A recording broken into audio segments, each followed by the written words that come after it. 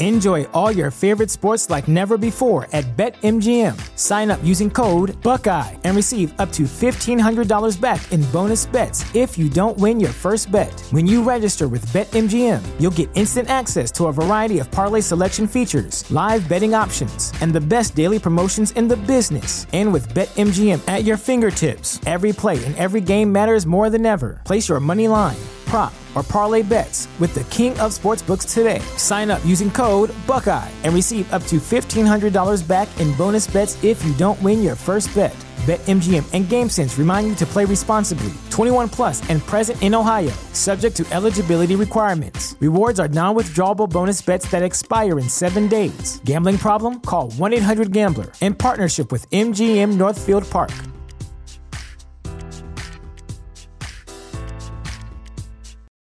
For the ones who work hard to ensure their crew can always go the extra mile, and the ones who get in early so everyone can go home on time, there's Grainger, offering professional-grade supplies backed by product experts so you can quickly and easily find what you need. Plus, you can count on access to a committed team ready to go the extra mile for you. Call, click Grainger.com, or just stop by. Grainger, for the ones who get it done.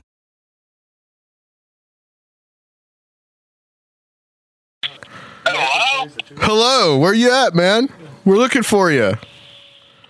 Where's the co-host? Who you're looking for, but this ain't who you think it is. It's only like the 200th episode of the show, the dang podcast. Where the hell are you? It's Saturday night, brother. Saturday night, brother. I thought that shit started at 8 o'clock. No, it doesn't start at 8 o'clock. I told you last night at 5. Asshole. And then it was eerily quiet. And then my mind was kind of like, the head in the fishbowl.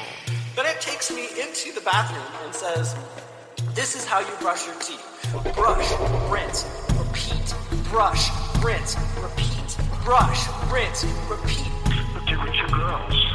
And it was like, you'll have to give us a ride. You can't tell us no. You can't refuse us. He'll let us in his car. The thoughts were all alone in this empty void. The head in the fishbowl. This doesn't look right. They got close enough where he said he could see, their eyes and how intelligent they seem. This doesn't look right. These gremlin type creatures. This doesn't look right. No pupils, no iris, 3 fingers, 3 long fingers. And this is when the mental torture.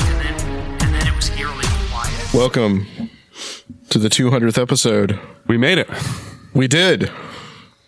They did. We made it. We have a studio audience of 2 people. Well, actually, technically 3. We'd like to thank our fan. Both of you. And how's it going, Rob? Oh, man, it's great. We've been setting up all day for this. Yep. Cleaning, prepping, stressing out. Stressing, and, dealing with plumbing issues. Oh, The yeah. usual. What? You don't? You cleaned? Yeah, we cleaned for you, man. You should have seen it yesterday. Wait, no, and guess what? Yes. Luke isn't here. Oh, well, imagine that. I know. It's only the 200th episode. It's and not all a that, big deal. Yeah. You know what I mean? Jeez. We actually have as studio guests. Plural. I know. And we're waiting on a third. But right next to me is Joshua Cutchin. Hi. Hi, guys. And ladies. Yeah. And lady. Lady. Yeah. All the lady in the house say yeah. I feel like really like I'm in a corner right now. Yeah, I didn't mean to box you in. You know, I'm just... I have one of those bodies that just tends to box people in, I guess. So how you been, man? How was the trip? How was the trip up here to good old Nashville? Good. It beat driving up 85, which is what I do most of the time. But it was nice. I'm surprised that I didn't have to stop halfway through and wipe down my back windshield because I had my brains exploded out the back of my head by my co-pilot. Some of our conversations, some really interesting, cool, heady stuff. It was a lot better than making the drive on my own, that's for sure. So, who was your co-pilot? Yeah. Randall Carlson is my co-pilot. Otherwise known as God, right? And aspiring God, as we all are. Sure. Right? Yes. I hope I'm not alone in this. We're all aspiring to the Godhead, right? Okay. Randall, very cool to have you with us in the studio. It's a real privilege, thanks, man. Adam. Yeah, it feels good to be here, except I don't know, I'm kind of nervous about this couch. It's kind of like feeling like might be something from Nightmare on the Elm Street, and it's going to swallow me. Yeah, it's got a few blood like I'm stains going on to just it. disappear in a moment. You're just going to see my feet sticking out. And That's Luke's bed, I think. That one's Luke's bed. Yeah, that's Luke's bed. Yeah. This is the one that Rob likes to pass out on at the end of the night. that's my You will bed. see him here later on at about 11:30 to 12 o'clock in the evening. I mean, it's comfortable, but not conducive to aware podcasting. Like, I find my posture getting worse and worse. I'm either turning into a Pokeball or like a fetus, one or the other, just slightly crouching. And we have someone else over here. We got another guest coming that's on the way. But, Joe, why don't you pull your mic over to you so people can actually hear you? Hi, Joe. Hello. Joe was like one of our first guests on Conspiranormal back on episode 3. And he's been with us for a while. He's gone on a couple of road trips. Went to Minneapolis where we actually met Randall at the Paradigm Symposium. Yeah, everybody listen to Randall. He's not joking. Very true. And, Joe, you've got another contraption over here. Yeah, I set up the voice, the Ghost Pro stuff, but we just lost power, so I'm not going to worry about it. Just lost power? Yeah, it was strange. Well, it's a ghost, man. Well, it lasted an hour, and it was listening to you guys, but that's about it. Did it say anything cool before it died? It was just talking about horses. Horses? Yeah. Rob's got a story about that. Well, do you have a story about horses? I had a strange conversation with our friend Jeff Heim about horses this week. Did you really? Yeah, when he shows up, you can ask him about it. Is he going to show up? I heard a rumor he was. Oh. I thought he had construction workers. I thought Jeff's too good for us. He had to run to Home man. Depot or something. You know how it is. Yeah, he always has to run to Home Depot. Yeah. You're right. Let's still run to Home Depot. Home Depot and Chick-fil-A call. He just made that call. Yeah, exactly. And over here in Hermitage, Home Depot's right next to Chick-fil-A. Yeah. So, and Will Surfiel, you might as well introduce yourself too. Hello, people. My name is Surfiel Stevenson. I'm a avid supporter of Conspiranormal podcast, and they've been so gracious as to invite me to partake in this tonight.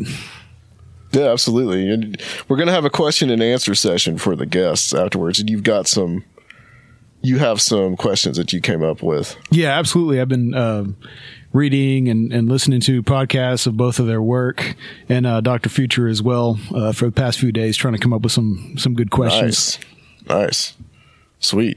And we have the audience here, which now is 2 people.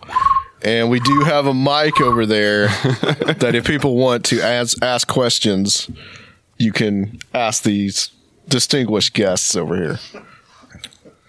No hardball questions, though. Just like, what was the last thing you ate? No math questions. In the math questions. What's your favorite color?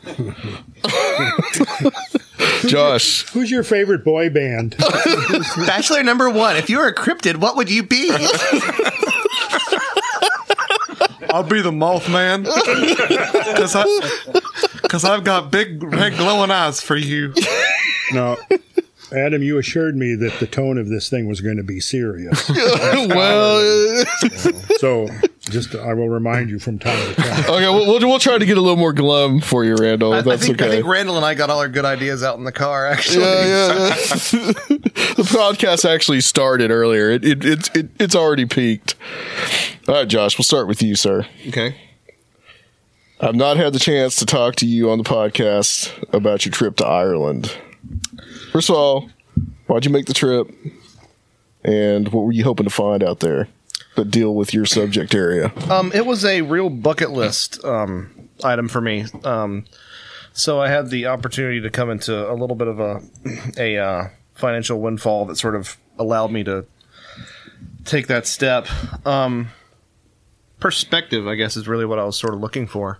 I've had a long-standing interest in, the fairy faith as it is, fairy folklore.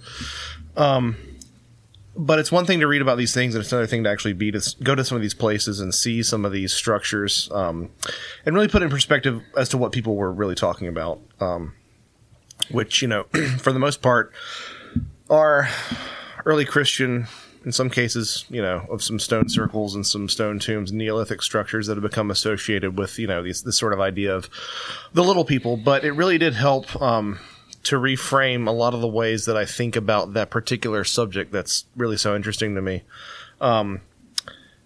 It underscored in a lot of ways something that I was aware of, but I'd taken for granted, specifically the relationship between fairies and the dead. I'm also a fan of pub culture, and so I was like, I had this idea that I was going to find every pub that we can just crawl up like a cat by the fire. And as I've told other people, what fascinated me was that it was actually kind of interesting because it kind of demystified that. Like, I still pine for Ireland, but I don't necessarily pine for Irish pub culture because just like America, there are a ton of crappy bars. And so every pub is not like this wood-lined, gentleman's lounge with the fireplace and, we got some fairy boots on the mantle. It's not like that. It's like, no, this is a bar. Darts. Yeah. Well, yeah. Throwing darts, and the taps, all they have are like, the Guinness impressions and then Coors and Bud Light. And like, wow. This is this is the least sexy thing I can imagine. So, I spent my time in my share of time in some really nice pubs over there, but it was nice to, sort of be like, oh, it's as, I don't have to be sad that I don't live over here. Although I tell you what, it was astoundingly, achingly beautiful. And, what part of Ireland were you in? So we sort of did the real whirlwind tour. We went from Dublin, and then from Dublin all the way up to Belfast on the first day. Then Belfast, Northern Ireland, so County Antrim, all the way back down the coast, excuse me, to Galway. Then did Galway and the Burren, and then, came down to Dingle, which is the westernmost point of Europe. Did the Dingle Peninsula, and then came back through Limerick, where we stopped at Loch Gur, which is really one of the most sacred sites in Ireland, continuously inhabited for 8,000 years. It's really sort of an Irish cultural heritage center that not a lot of people talk about, and it's it's lousy with fairy lore. Actually, one of the spots where I believe it's Knockfinnell. It's either Knockfinnell or Knocknadoon, but I believe it's Knockfinnell. It's supposed to have an entrance to Tirnanog, to fairyland. And supposedly every 7 years there's a city at the bottom, a fairy city at the bottom of the loch that rises up. So spent just a day there, which was a nice change of pace, and then our final day back in Dublin. So we missed the entire bottom half, that sort of Cork area, which I need to go back and catch next time, in addition to spending some time in Scotland. So that's the next goal. But I can definitely die a happier man now after doing that. Did you hit Newgrange? Yeah, we did a Nowth. So Newgrange and Nowth. The Newgrange tickets were all sold out until like 4 p.m. or something, and we had a bunch of other stuff that we wanted to do that day. But we hit Nowth, which is sort of remarkable in and of itself. I believe it's like a full third. I said this statistic before, and it's escaping me, but I believe it's a full third of the Neolithic artwork in Europe is found at that particular site. And of course, it's stuff like spirals, triangles, lines in the sky, circles, like it's basically a bunch of UFO imagery / altered state imagery that you find on these rocks. And that makes it very apparent to me that it's very similar. At Loch Gur, actually, we went to the Grange Circle, which is not Newgrange, but the Grange Circle, which is down there at Loch Gur, which is the largest stone circle in Ireland. And had a wonderful tour guide from the Loch Gur Heritage Center, Michael Quinlan, talk to us and just spend some time with us. And I knew I was with the right guy when he goes, "Have you ever heard of ley lines?" And I'm like, "Boy, howdy, buddy." Have I ever heard of ley lines? And, we sort of talked about, the sort of UFO altered state thing with an Irish archaeologist, which was sort of an interesting conversation that I don't think you'd find with a lot of stateside archaeologists. And he himself had apparently experienced interesting things. There was a hill that he pointed to in the distance, and claimed that as a child he had gone into and found a secret passageway with a secret church, that if you knocked on a certain part of the wall or you looked at the wall a certain way, you could find this secret passageway to this little chapel inside this hill. And of course I'm standing there going, well, what are you waiting for, dude? Let's go. He's 80 and it's like, half a mile away and it's rainy. So it's like, okay, I get it. We won't go. Maybe next time. But it was I will never forget a lot of that experience. So you also went to see all these mounds. Yeah. Right. Yeah. So what's some of the lore behind these mounds? What makes these places so special? Well, after going there, so supposedly fairy raths, fairy leos, fairy forts, fairy mountains, there are different structures that are associated with the fairy folk throughout Ireland. Some of them are actual stacked stone forts. Some of them appear as hillocks. Some of them appear as rings of rocks with some trees in the center. Some of them actually appear as ring forts, is what they're also called, which is a mound of earth with a trench and an actual hillock in the middle. So you learn to sort of catch these sort of different variations on it. They are unambiguously human structures. They're unambiguously, usually the date that people put around them is usually the people cite that they're part of their sort of early Christian era, but they could be older, like Neolithic age. Yeah, I mean, so there's sort of some blending between even older structures and these other in these sort of these other structures that I'm referring to. A lot of them were used by later settlers for housing their livestock and whatnot, but they became associated with the fairy faith. They were bad places to go at night. If you were to enter, you might come out, fairy struck, which means, sick or in a daze, or you might never come back at all because you're dead or been taken by the fairies. They're unambiguously human, though, which is something that,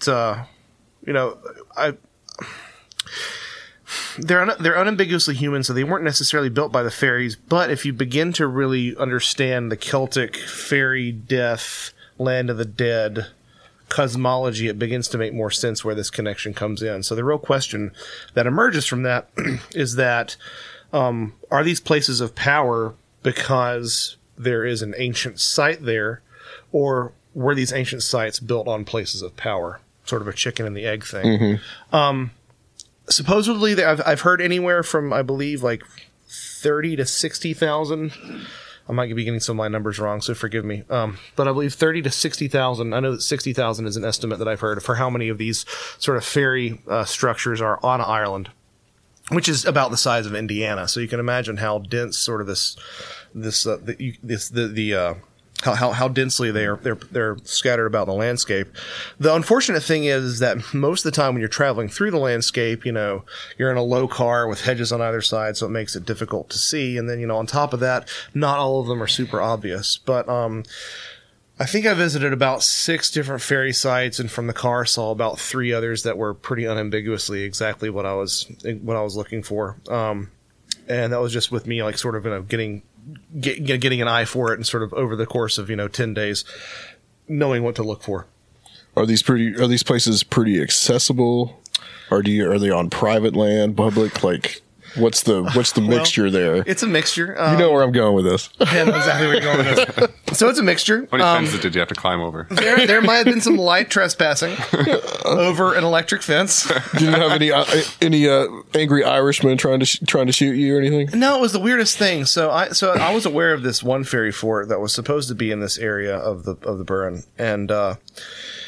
and we had looked for it and we couldn't find it. And there was this like 1-lane dirt road leading off, and I'm like, let's just go down there and see what's down there. And on the way down there, we come across this Irishman walking down the road, because there's I've never seen a populace so comfortable with walking through the countryside, just on a road as I did in Ireland. Yeah.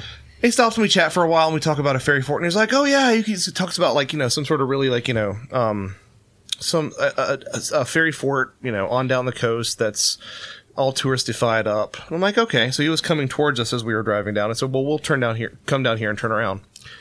And we come to finally where we get to a place to turn around, and it's farmland, and sitting right there is a giant, obvious fairy fort.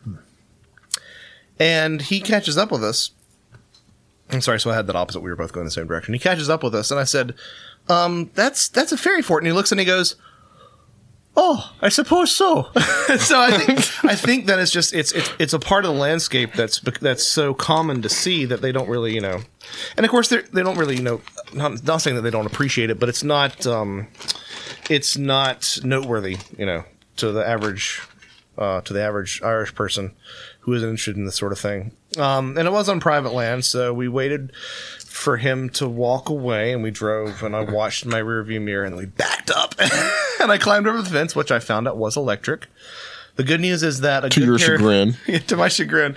The good news is that a pair of blue jeans will actually mitigate, the mild voltage. That's good to know. Thank you. If your hands grasp around it, though, it's a different story. And so I'm dodging cow patties, and I got in the middle. I basically trespassed on private land, but I went out there. I said my respects, left a loaf of bread that I'd stolen from the bed and breakfast. Not stolen, I'd taken from the bread and breakfast. A little tiny loaf of breakfast bread. Right? my criminal career in Ireland. And then, then came back. So, no harm, no foul. And it was, I don't know if I'm ever going to get back there. So I would, if anybody. I would have loved to seen the headline, fairy researcher arrested in Ireland for trespassing. Yeah, exactly. With Josh's mugshot. Yeah, basically. Holding his tuba. Oh no, man! You can't fly with the tuba. It's too much of a pain in the butt. We actually have the tuba here. Yeah, we're actually staring at it right now. It's staring at us one way or the other. All right, Dr. Future has just come. He's here. He's entered the building. We'll have to get him. Able to get any photographs? Oh yeah, good. Plenty. Yeah, I'd like to see those sometime. Yeah, some photographs and some videos too. Oh, good. Okay. Because it was, not only is it interesting to go for the Fortean lore seeking, but you're there amongst some structures that are of an age that you just don't really run into that often in America. Mm-hmm. Lots of stone cairns that were just amazing to see, and so I'll definitely make sure to share. There's a Where Did the Road Go Patreon video that I compiled of about 20 minutes of me going to these different forts, nice sites, and talking about that. So I'll be sure to share that with you. Nice, but Soraya liked that. Yeah, it was a lot of fun, and not only for Patreons, but just for me as a memento. So I think I took 1,400 photos in 10 days or something. Okay, well, Irish trip aside, you also have a new book that is coming out here pretty soon. Yes, and I am super excited about this book. I am too. It's different. The last two books were on food and drink encounters in Fortean. In Fortiana, and then the other. Explain what Fortiana is for the audience, maybe if they don't know. Sorry. So Fortiana is an easier way of saying weird stuff or anomalous things.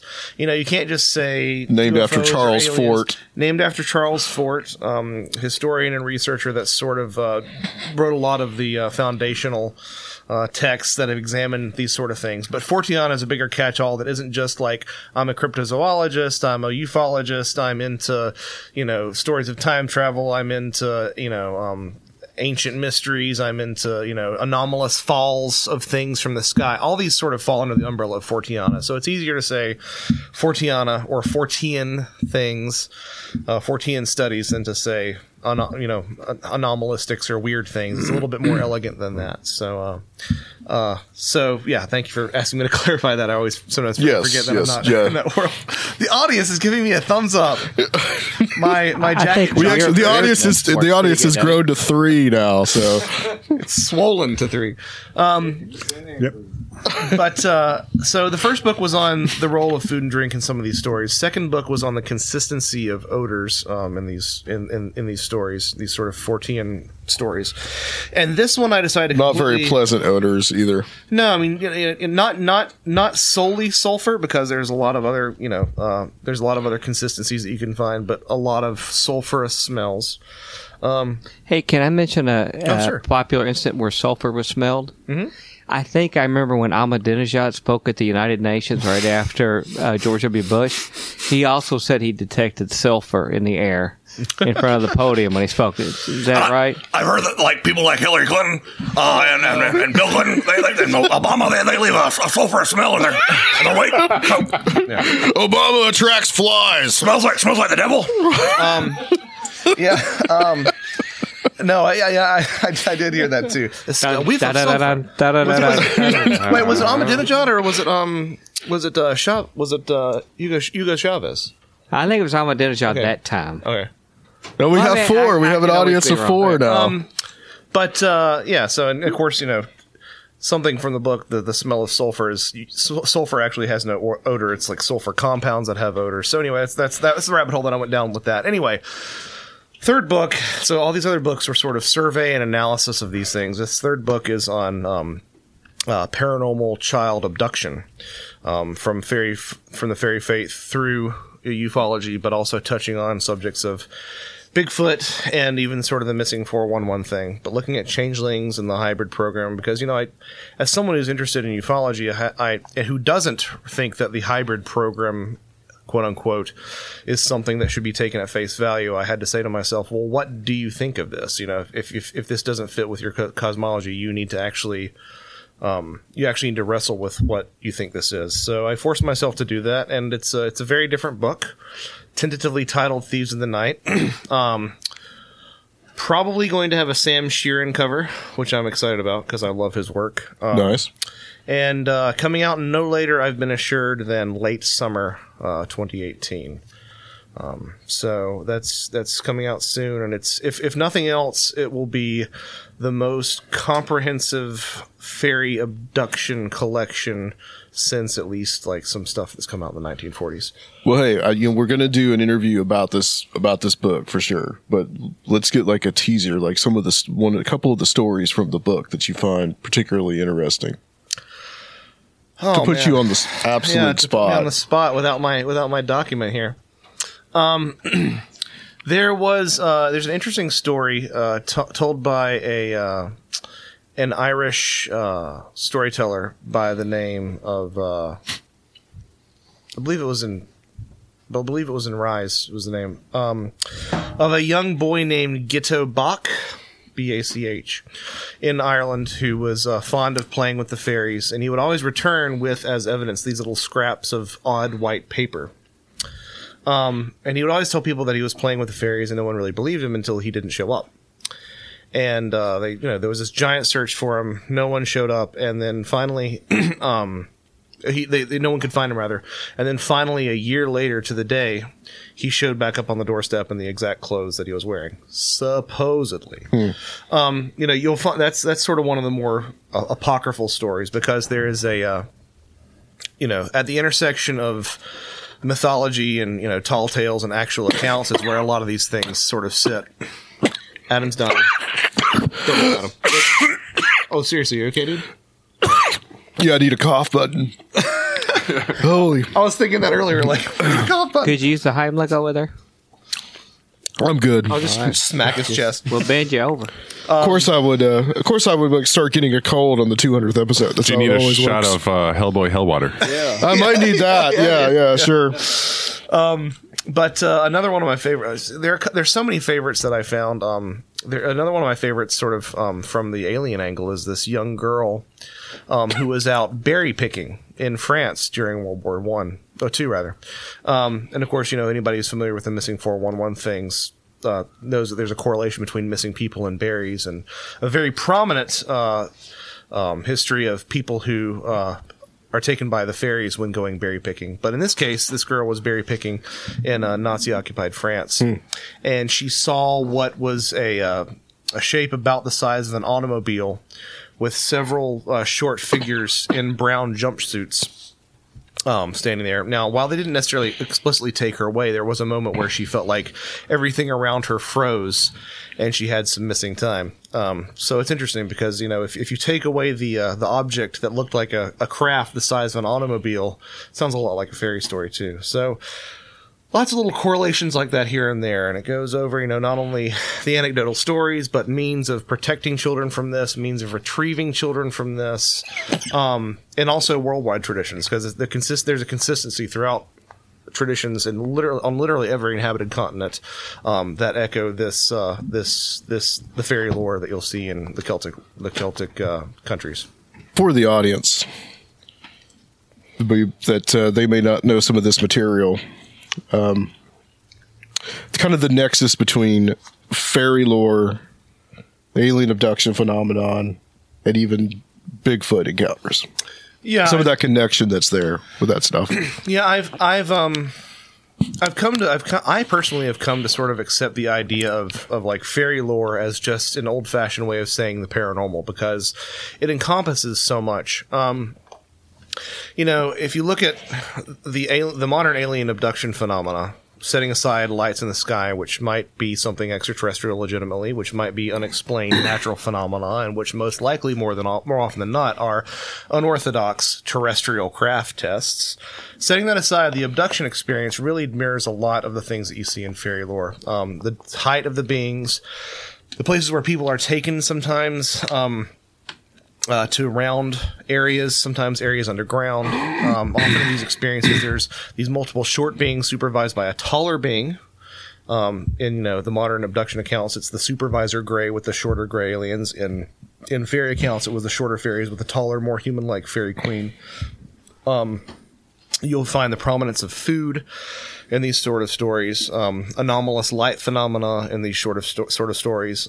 Both sets of entities could supposedly paralyze people. You find a lot of those similarities, but and that's been talked about, ad nauseum by people like Jacques Vallée and others. But the passport to Begonia stuff. Yeah. And although that wasn't really the first to really discuss a lot of these things, he definitely managed to bring a lot of that together. Luke. Nice. I'm so glad that's where I've been all this time looking for Luke. Creatures. Yeah, speaking of mythical creatures, here he is. Where's my Chick-fil-A, man? I destroyed it. There's no leftovers. It's done. All the people that are listening to this is here. Luke saying, "I destroyed it." I got some funny looks because of nobody could hear you, dude. I got some weird looks because of my personal Shroud of Turin shirt, isn't it?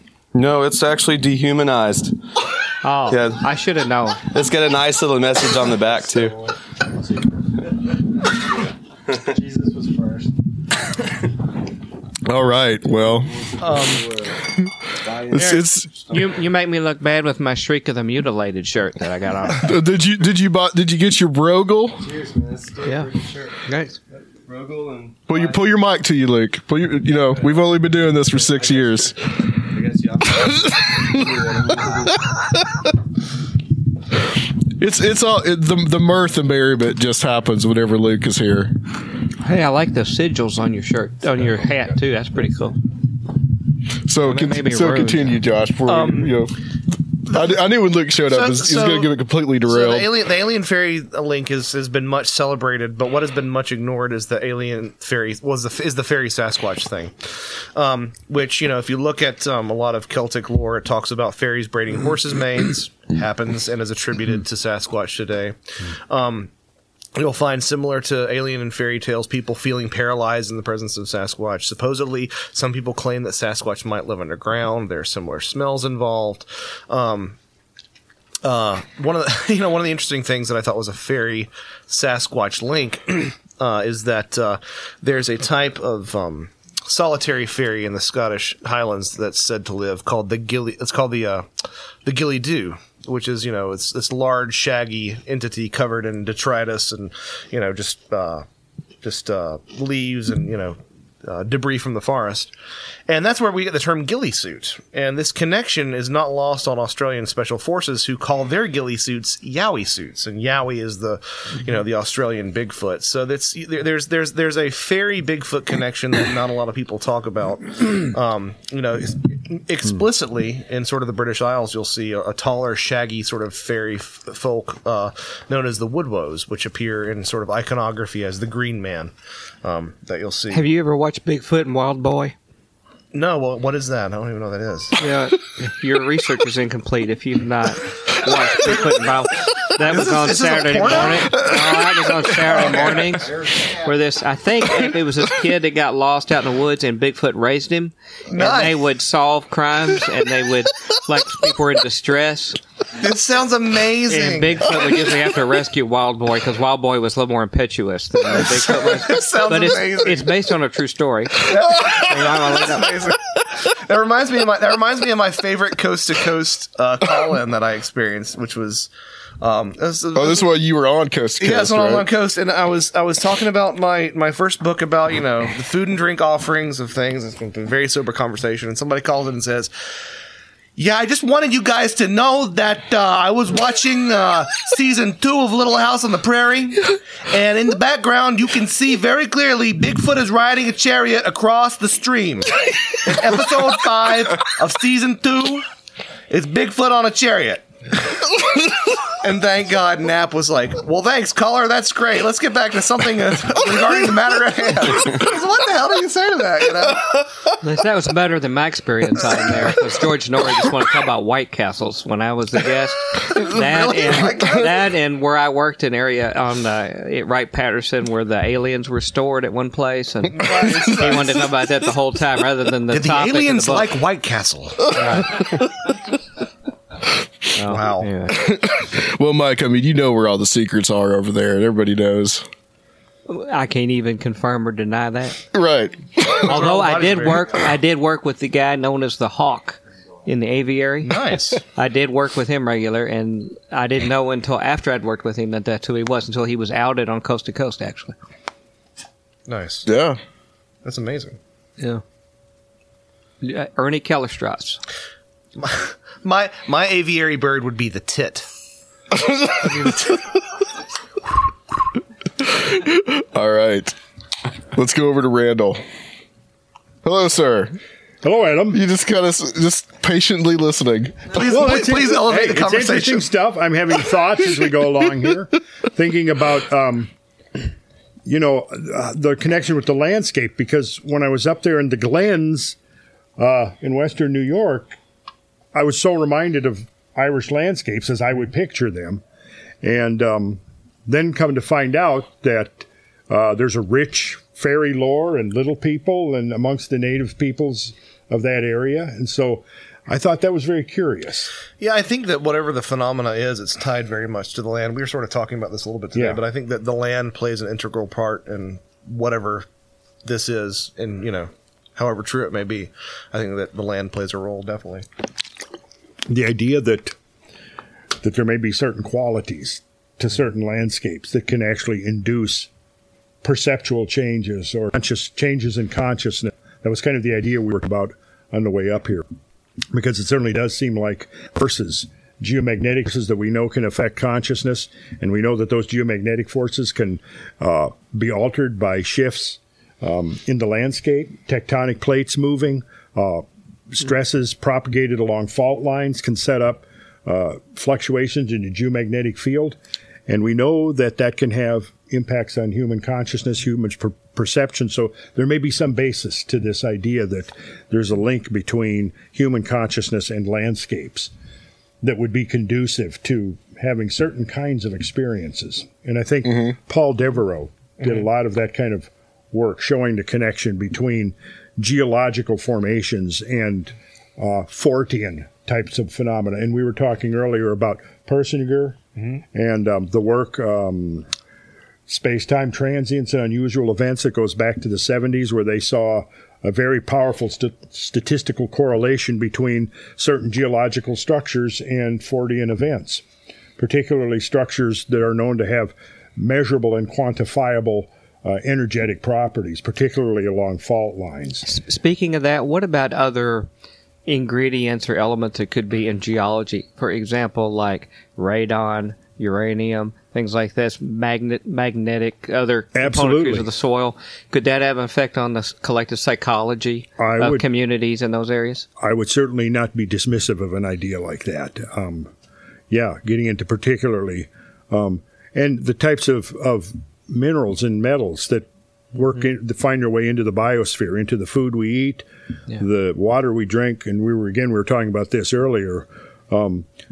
because so much of the water comes from underground that we consume. And when water is flowing underground, it takes on the properties of the material that it's flowing through. And it can literally, take up minerals and have mineral content that is unique to the particular rock types that it's flowing through. And we drink that water. And it's a sobering thought when you think that the largest creatures on this planet are mushrooms.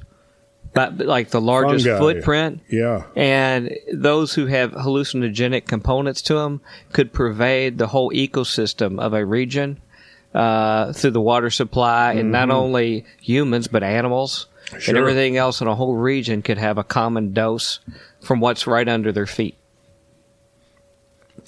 The possibilities here are pretty mind-boggling when you begin to contemplate not only what hard science is showing to us, but what we can also now, with that context, look back at some of what our ancestors were doing thousands of years ago in a whole new light, a whole new context, and go, okay, this isn't just some superstitious, meaningless thing that they were doing out of ignorance, but they actually knew what they were doing, and it was specific actions designed to have specific results.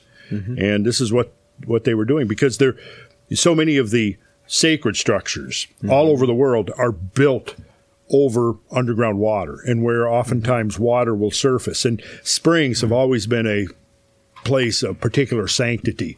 And many of the pagan sites were based around springs. And then when they became Christianized in Europe, the Christians took those over and built abbeys and monasteries and cathedrals on top of the old pagan sites.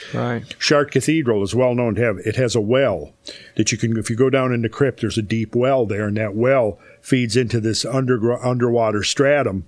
And there's actually several underground water courses that intersect under where the high altar used to stand.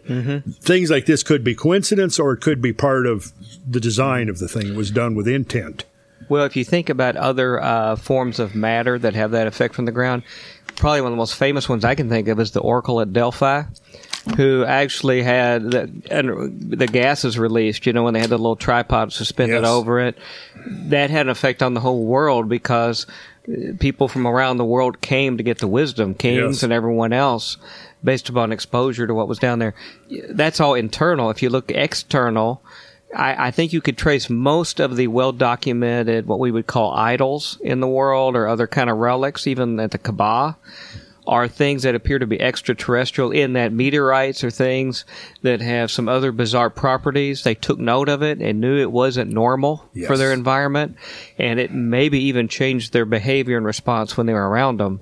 And of course, our literary fields have made so much about that, about people being changed, whether it's the color, what was Lovecraft's, the color outer space or something like that. But there's so many variations on that theme that have touched into that, and probably old legends where something interloped in that looked like a natural structure, but everything changed after that.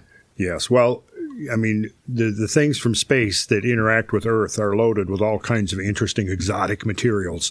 And so when you have an impact, there is a type of cosmic alchemy that can alter the whole trajectory of the biosphere on the planet. And when an impact like that happens, basically for a short period of time, it'll strip away the ozone layer and allow cosmic radiation to come in. It will deposit platinum group metals into the rock substructure, and it'll fuse those cosmic materials like the ruthenium and zirconium and iridium and platinum with terrestrial materials.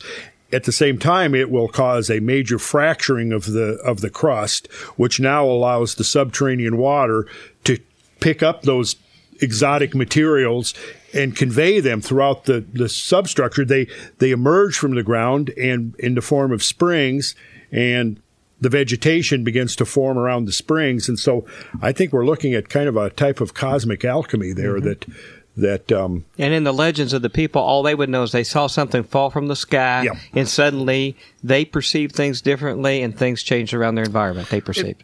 It makes you wonder what would have happened if Oumuamua had passed a little bit more closely to Earth. Oumuamua, the one that Am I was saying coming. this right? Yeah, you're saying it right. Okay. The one that was coming from outside the solar system. The interstellar object that passed, cigar shape. that thing. Covered in some sort of organic material that no one has really talked about. How did they determine that? I'm not sure. certain how that was actually determined, but well, I want to ask you this since we're on this subject and this jog my memory about this. I watched this documentary called Patient 17 on Netflix. And it was about this guy that was it was Dr. John Lear. And he was going to see Roger Lear. The guy, the podiatrist that did the alien implant stuff. Mm-hmm. So he takes out, they take out these alien implants. And I don't know what this is, since I'm not an extraterrestrial hypothesis person, I don't actually believe that it's extraterrestrial.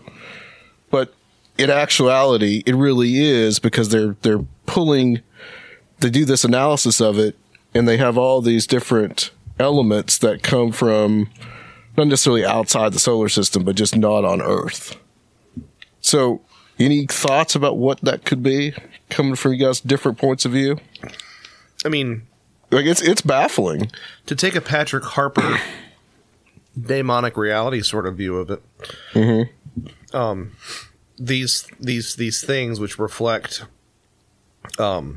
which sort of are reflections of Jungian archetypes, have the ability to manifest real, substantial objects and reactions from our physical world. If you look at, for example, the fairy faith, there are tons of what are called fairy artifacts, fairy boots, fairy jerkins, fairy flags.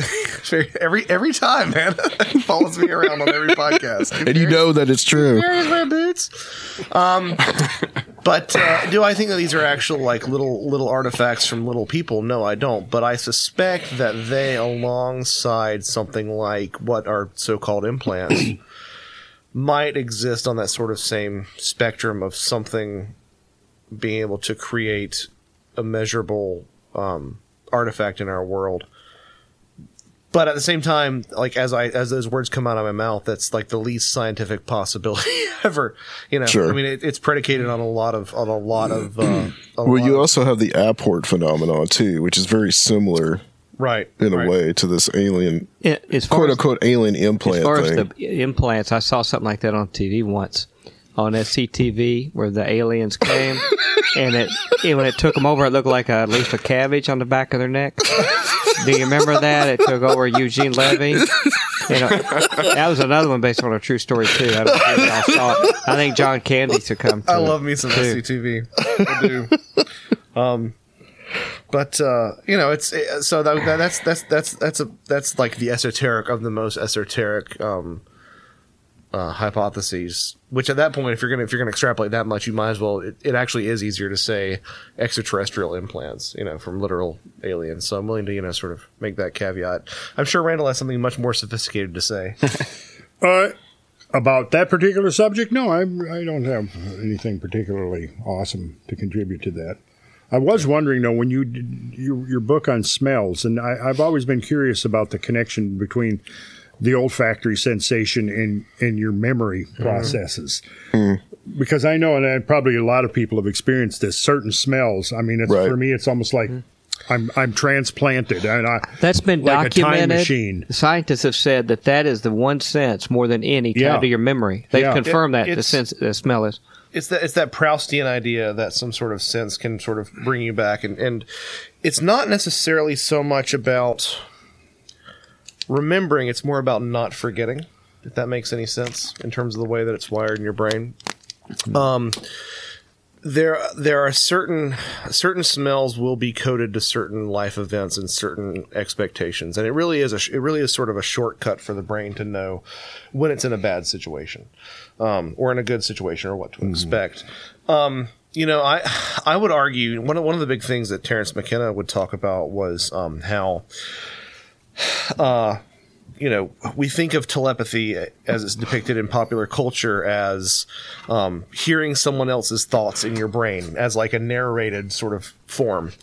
And his take was that telepathy would be much more would be much more elegant if it was something where it was just a sense of immediate knowing. And he compared sort of the way that octopi share moods with textures and colors as being a much more elegant form of telepathy, because immediately, instead of actually processing a sentence from someone else's brain, you immediately know that particular mood or thought that this other octopus is having. And he claimed that this would sort of be even a superior form of communication to something like telepathy. However, I would posit that if there was some sort of force that wanted to convey an emotion immediately and without question, it could actually harness the power of smell, because that way you don't even have to process it. It's a gut reaction. It's a visceral thing. You can't help but be taken back to a certain place because of it. So do you have any particular smells in if you get a... So, no smells, right? No smells. But I remember the first time I ever had peanut butter pie. I tried peanut butter pie. I was 10 years old, and I'd never seen Planet of the Apes, right? And Charlton Heston is standing trial in front of Dr. Zaius for his crimes, and it's just like, look, I was 10. Come on. So it was like, it's sort of like remembering the JFK assassination where you were. At that time, right? When Zaius was trial. It was such a bleak. It was such a bleak and I didn't know the ending, and it was sort of a bleak scenario, and I will, to this moment, associate the taste of peanut butter pie with this sort of nihilistic, you blew it up sort of ending. So you have some tastes, but not any particular smell. No, but like you can't deny like that there's a very strong relationship between smell and taste. True. Yeah. So it's kind of the same thing. Well, yeah, because you can't taste things properly if you're holding your nose. Right. Like, to me, tequila smells like college, so there's that. Immediately communicating with somebody else, something about them from just smell and getting all that. I have been told that about other people toward me, because at various times when they smelled me, they'd say, "Mike, you've had chili today," or something like that. So they've known those things. But, one thing I was thinking about the senses. Who knew Dr. Future was going to bring the comedy? I got a big old bowl of chili today. Oh, no, I hate that. But speaking of smell, just pondering that idea of the other senses, I would guess that most likely smell is probably one of your senses least likely to lie to you, and least deceptive over all the other senses. For that reason, it was sort of looked down upon by a lot of early philosophers because, by some philosophers it was regarded as more pure. In fact, I think Aristotle was one of the ones who said that this is where we get the phrase "the nose knows," and a rose by any other name. But in some senses, it seemed to some philosophers it seemed more base and animalistic. Freud posited the idea that the reason that we place less of an emphasis upon smell as a society is because we graduated from being four-legged, more primal animals smelling each other's genitalia. Some of us. We rose from the ground.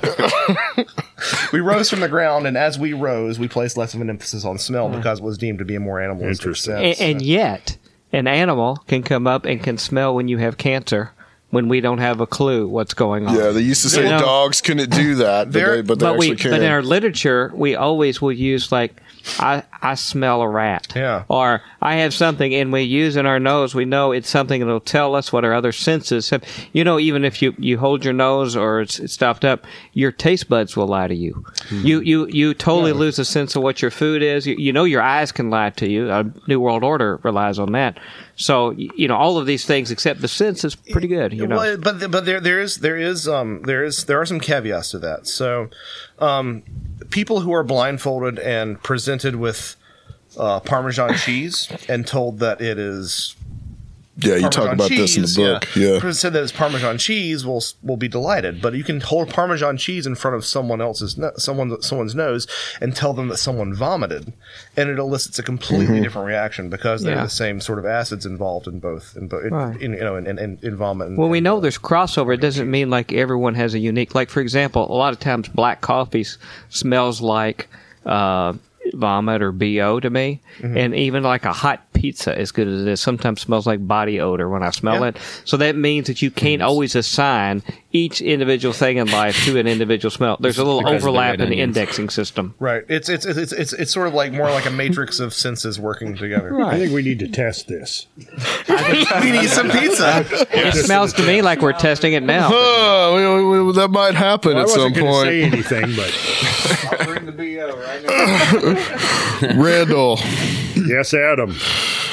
Very interesting that I have you here in the studio because how did you manage that? I know, man. I know. It was a lot. It was a lot of negotiations with my people and your people. And Josh, what are you trying to do to me over here? Yeah. Well, you told me, you assured me that you would feed me. So yeah. Little lap dance never hurt anybody, Adam. Actually, Adam, I have been wanting an excuse to get up to this area and explore Nashville. Absolutely. You gave me that excuse. Absolutely. So hopefully we'll get to do some of that tomorrow. Good. Hey, Adam, what is Old Stone Fort Archaeological Park? It is it's like an ancient Indian Native American structure that was built in prehistory. Excursion, Randall? Yeah, it's over there by it's in between. Okay. It's like roughly about like right between here and Chattanooga. So it's about How an far hour. is it off the interstate? 5 minutes. Nice. Yeah, let's hit that. Yeah. You Now, should if you're go over going there. why don't you go to Frozen Head State Park? Have you ever been there? Ain't on no head on like I-40? Frozen Head. Have you ever been to Frozen Head State? Tell me about it. I don't know. I see signs for it on I-40 between here and Knoxville. Frozen Head. And I don't know whose Frozen Head it is, where they keep the Frozen It's Walt Head. Disney's. But it's a state park, and it's Frozen Head State Park. But I don't know if it's like... let's see. Who wrote the book, That Hideous Strength? C.S. Lewis, you know? Yeah. About the head that was decapitated. I don't know if it's Well, it related sounds to like that. we need to make a field trip, Mike. I know. Well, why don't We you need to go to Frozen record a Head. show from Frozen Head State Park? Yeah, we'll have a ritual at Frozen Head. If I could do it from the Kelly Greenman reunion, you could That's do Guys, true. do the headless rite at Frozen Head. There you go. That would be the bomb. But I want to read I'll this let you guys because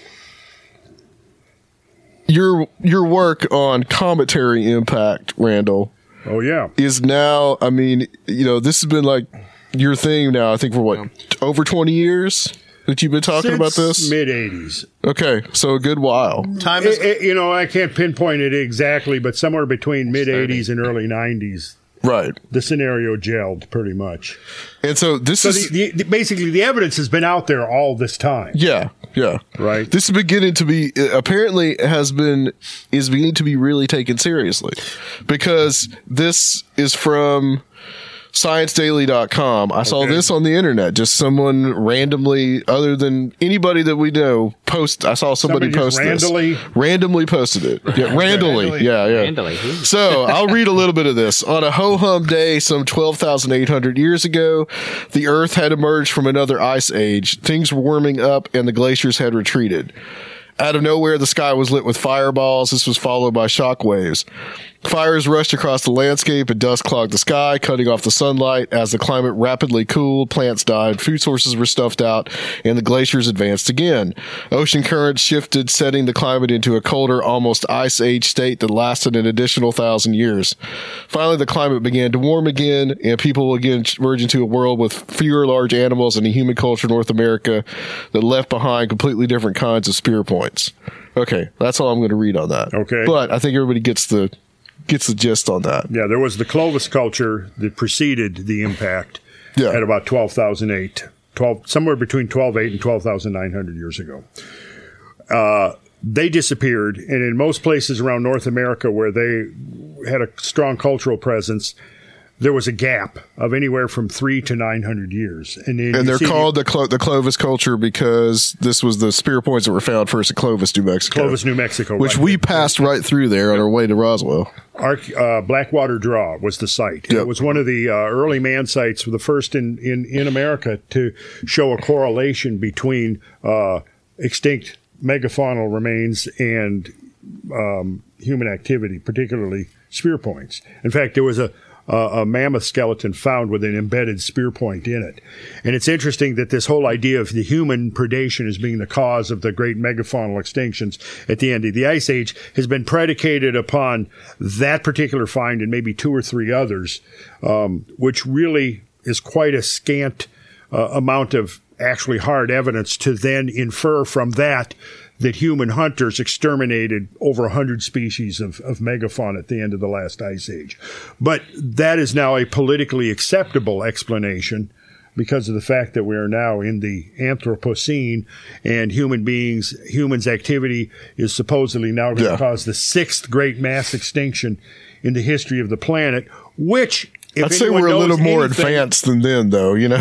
Yeah, well, yes. Well, first of all, anyone who's familiar with the conditions, the planetary conditions during the Great Five would know that this is not really, in other words, the sky has not been black with dust choked for 6 months. There has not been global firestorms. Just wait till March, though. Yeah, well, in March, we're getting ready for that. Yeah, after the Olympics. Oh, what happens in March? Well, my birthday. I know the head of the CIA back in September 20th. He says within 6 months we're going to war with North Korea, and I didn't realize. Well, of course, there's been so many about Iran, for 15 years and not happened, but I suddenly realized why they would pick March because the Seoul area Olympics will be over this month, so. We need a wag the dog scenario. So, you might have to amend the formula in a month and a half, so get all the mileage out of it you can until that. Well, yeah, I don't know if there's enough megatonnage in the North Korean arsenal to get to the scale of I'm not really worried about their megatonnage, but I get your point. Yeah. But, yeah, let's keep our fingers crossed because I don't think it'll serve our purposes to unleash the nuclear weapons after all these years. God, that doesn't need to happen. Unless there's we need no to get, foreign policy objective that's worth that. Well, you got to get something off the headlines. That may be the only reason to use it. 2 minutes to midnight. Alien invasion. That's the only reason. The IAEA. It was the Bulletin for Atomic Scientists. I'm sorry, they just upped the clock to 2 minutes to midnight. Yeah, but that wasn't all just based on nuclear. That was also climate change. Mm-hmm. Yeah. But mass extinction, though. Yeah. So yeah. What you figure if you go to basically the scholarly sources of human population dynamics back into the Paleolithic, what you see is that during the end of the Ice Age, estimated human population globally might be 5 million people, and there were 10 million woolly mammoths. Right. And that's just one. Okay, so how can small bands of perhaps 25 or 30 hunters on foot with stone-tipped spears exterminate the entire race of 4 species of proboscideans or elephants that occupied the earth at that time? But they don't want to go to the idea of a comet because now you see the idea that humans are causing the 6th great mass extinction plays into certain political agendas of basically social control. And we have this self-flagellation urge as a species. And it fits right in with the thing that we are going to cause catastrophic climate change. It fits, the two are very compatible with each other into this notion that humans are a pariah on the earth and therefore all of our activities have to be controlled from cradle to grave. And every bit of our production, distribution, and consumption has to be controlled because if we don't, we're going to have this carbon dioxide-induced climate catastrophe. But my point is that when you actually study the extreme nature and magnitude of these previous extinction events, of which there have literally been hundreds, we're not in anything quite like that at the present. I'm sorry to say. So how do you think it will play out? How will another extinction and recovery happen based upon what you see in the progression? I mean, the mass extinctions that we've seen are triggered either by exogenic or endogenic forces. Endogenic meaning from within the planet. So you might have extreme volcanic eruptions that can cause total climatic and environmental breakdown on a planetary scale, or exogenic, meaning from outer space. And exogenic, I think, is the dominant one because it seems like there's a high degree of correlation between the great impact events in Earth history, then followed by major volcanic episodes. What about massive solar flares or something like that? Could be, yes, and that could be another one. Yes, I'm glad you brought that up because that could very well be another factor, as well as things like nearby supernovas. There could be a whole host of cosmic things that our ancestors recognized that we've forgotten about only because we've managed to build this 5,000 year of history during a cosmically quiet period of time. The weird thing about supernovas is that if that were to happen, to be our death shot or something close to it, it would have probably happened many, many, many, many years ago from now, and our killer shot is just taking its time getting to us. Yeah. If it's a supernova, which is sort of a sobering thought. My thought is that the main way that even a supernova whose shock wave itself is not enough to seriously impact the Earth or the inner solar system could have effects on the outer zone of the solar system where the reservoir, the Kuiper disk, or the Oort cloud of comets, which we were talking about this earlier, are so delicately poised between our sun and the nearby solar neighborhood, and it takes only a slight impression to dislodge them from that position of quasi-stability that they're in and sending them spiraling towards maybe a near star or right into the sun. If you have a nearby supernova, it could be that that's followed by a 100 or 200,000 year period of enhanced cometary influx to the inner solar system. And Earth could then be subject to what you would think of like comet storms. And the dating now of these celestial events, the impact type events, appears to be clustering in a sort of a periodicity. In other words, they're not just happening uniformly through Earth history, but they're bunched. You see, like the Cretaceous impact that wiped out the dinosaurs may have had 6 or 10 impacts all within a very short period of time. And so it may have not been one single impact that did the job, but it may have been multiple impacts. And we know that there are geomagnetic field collapses that have happened regularly, and they're being correlated now with great impact events.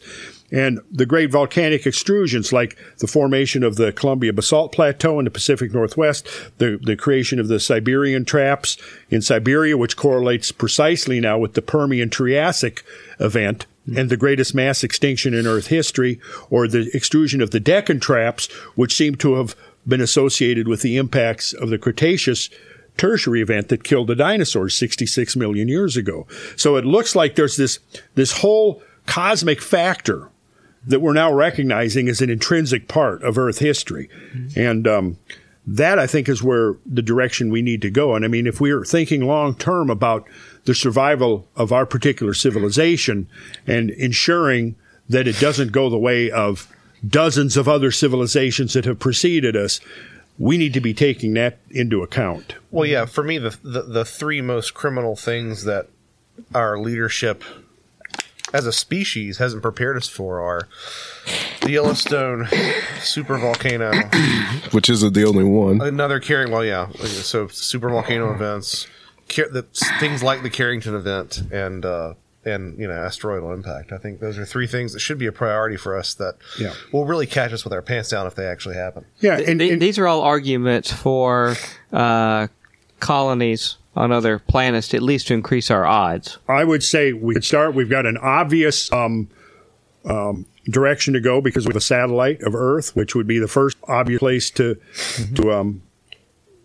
basically, that's where we need to back up everything. Right. Back up our entire knowledge base. Our scientific base needs to be backed up on the moon, which is only about 1/80th as susceptible to cosmic impact as Earth because of its smaller cross-section and its much smaller mass. Well, plus, since it's tidally locked, the exposed to the outside on the far side would get most of the brunt.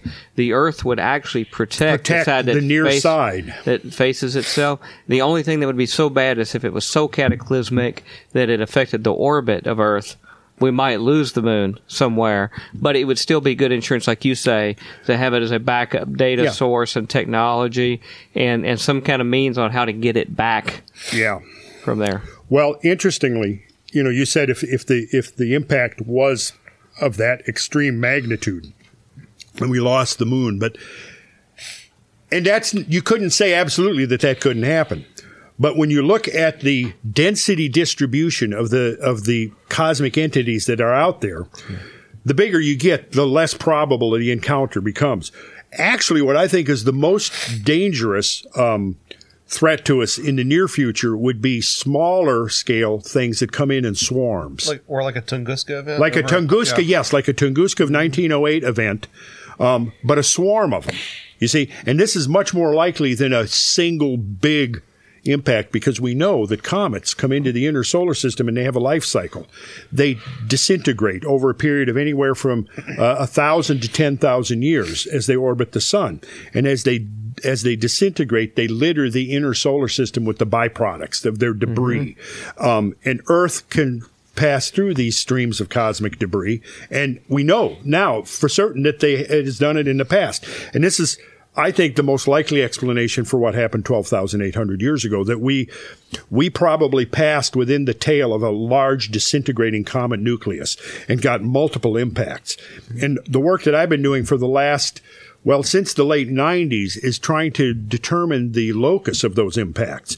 And most of the criticism that has come, and there's been an organized effort to discredit this idea of a major cosmic impact 12,800 years ago. And it's coming from these defenders of this status quo interpretation that, human hunters exterminated the woolly mammoth. So they're putting this meme out there, that this idea that humans have been the cause of this mass extinction 12,000 years ago. And then this is now being offered as Exhibit A in making the case that humans are now repeating that and saying, see, we've already done it. Well, now here comes the Comet Research Group and says, no, it was from something from outer space. See, they're already heavily invested in the political idea of humans causing a mass extinction. So they find the idea of a cometary impact very unpalatable. And they organized an effort to do everything they could to discredit this idea. When it was first proposed in 2007 by Richard Firestone and his colleagues, I think there was about 7 or 8 of them that authored that first paper. The Comet Research Group now has grown to over 50 members.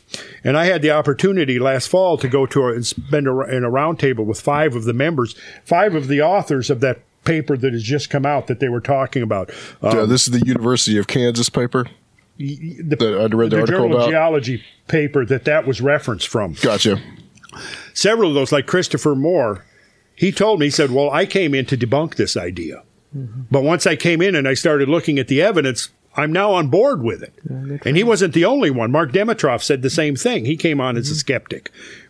Same thing. They begin to look at the evidence, and it's been growing in credibility every year. And now the newest paper, back-to-back papers coming out, is basically now proving that at 12,800 years ago there was a global firestorm.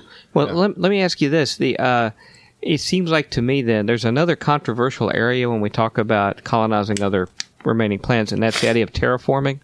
Because just like the political correctness of mankind being bad and doing these things, and I have data to suggest that.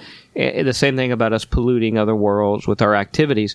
It seems like to me an argument that I just thought of because of your talk about a justification for terraforming is to get good practice on terraforming planets, so because one day we may have to do it for our own. In other words, we might have to recover. It seems like to me the weak link in our ecosystem is our atmosphere. That we're really in bad shape. I mean, we can purify water if it gets polluted or other things, but if we lose part of our atmosphere or it gets really, really messed up, that's a hard thing to do. It might be a good idea to start practicing on Mars or even Venus, for example, to redo that simply because we might need to use it on Earth one day. Venus provides a lot of easy solves for a lot of the problems that Mars has in terms of gravity. Well, gravity, it's got ample energy. It's a lot easier to cool stuff down than to heat it up wouldn't you, that far? I mean, the runaway heat in Venus, there's been talk, and now I'm glad to hear just in the news they've revived the idea of the floating cities, which to me is a brilliant idea on Venus to do. You can add to as many as you want. But Cloud City, maybe? Well, what have we here? You start shading. I'm Billy D. You start shading that planet, and eventually over time, might be more than on my watch, but you could eventually start cooling off some things and have a very interesting possibility on Venus. It's a lot harder to make Mars warmer than it is to make Venus cooler, right, in my behalf. And that would certainly be handy in case we ever have to bring it back, I have always been more gravitating towards sort of the O'Neill concept of getting outside of Earth's gravitational well and begin harvesting the raw materials that's already out there between the planets. Particularly what's interesting there is once we have taken an inventory of the cosmic neighborhood and we really know what's there, and at this point, we only know about 10% of what's out there, right? In the immediate cosmic neighborhood, the stuff that could potentially affect life here on Earth, right? Okay. If we look at that stuff, what it turns out is that the most accessible is the stuff that's also the most dangerous because it's the stuff that's the closest to us. And when you consider, my grandfather, when he was a kid, the main mode of transportation on Earth was horseback or you walked. That was my grandfather. So two generations before me, right? He was born in the late 1800s. I was born in the mid 20th century. Just the things that I have seen since I was born in 1951 is just phenomenal, right? Then the half century before that, same thing. Now, if we project another century from where we're at now, we could most definitely be harvesting asteroids. We could be processing the materials of asteroids, which everything that we are now extracting from the Earth through our mining operations is encased in those asteroids. All of the hydrocarbons, the precious metals, the rare earth materials, all of this water, right?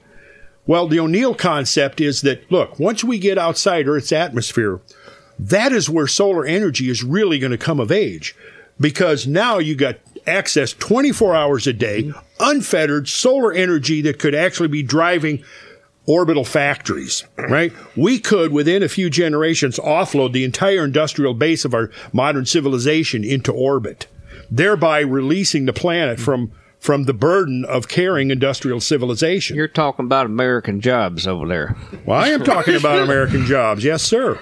I'm talking about a realistic potential. Then we might be one big rust belt at that point. I know what you mean. At that point, we can be like Blade Runner. Earth to the Garden of Eden. Yeah. At that point, you see. Yeah. And you figure 1 square meter of free space has 10 times the available solar energy that would be falling on a solar collector set out in the middle of the summer in Death Valley at high noon on a clear day. Multiply that by 10, and now that's the solar energy you've got once you get 5,000 miles out, you see.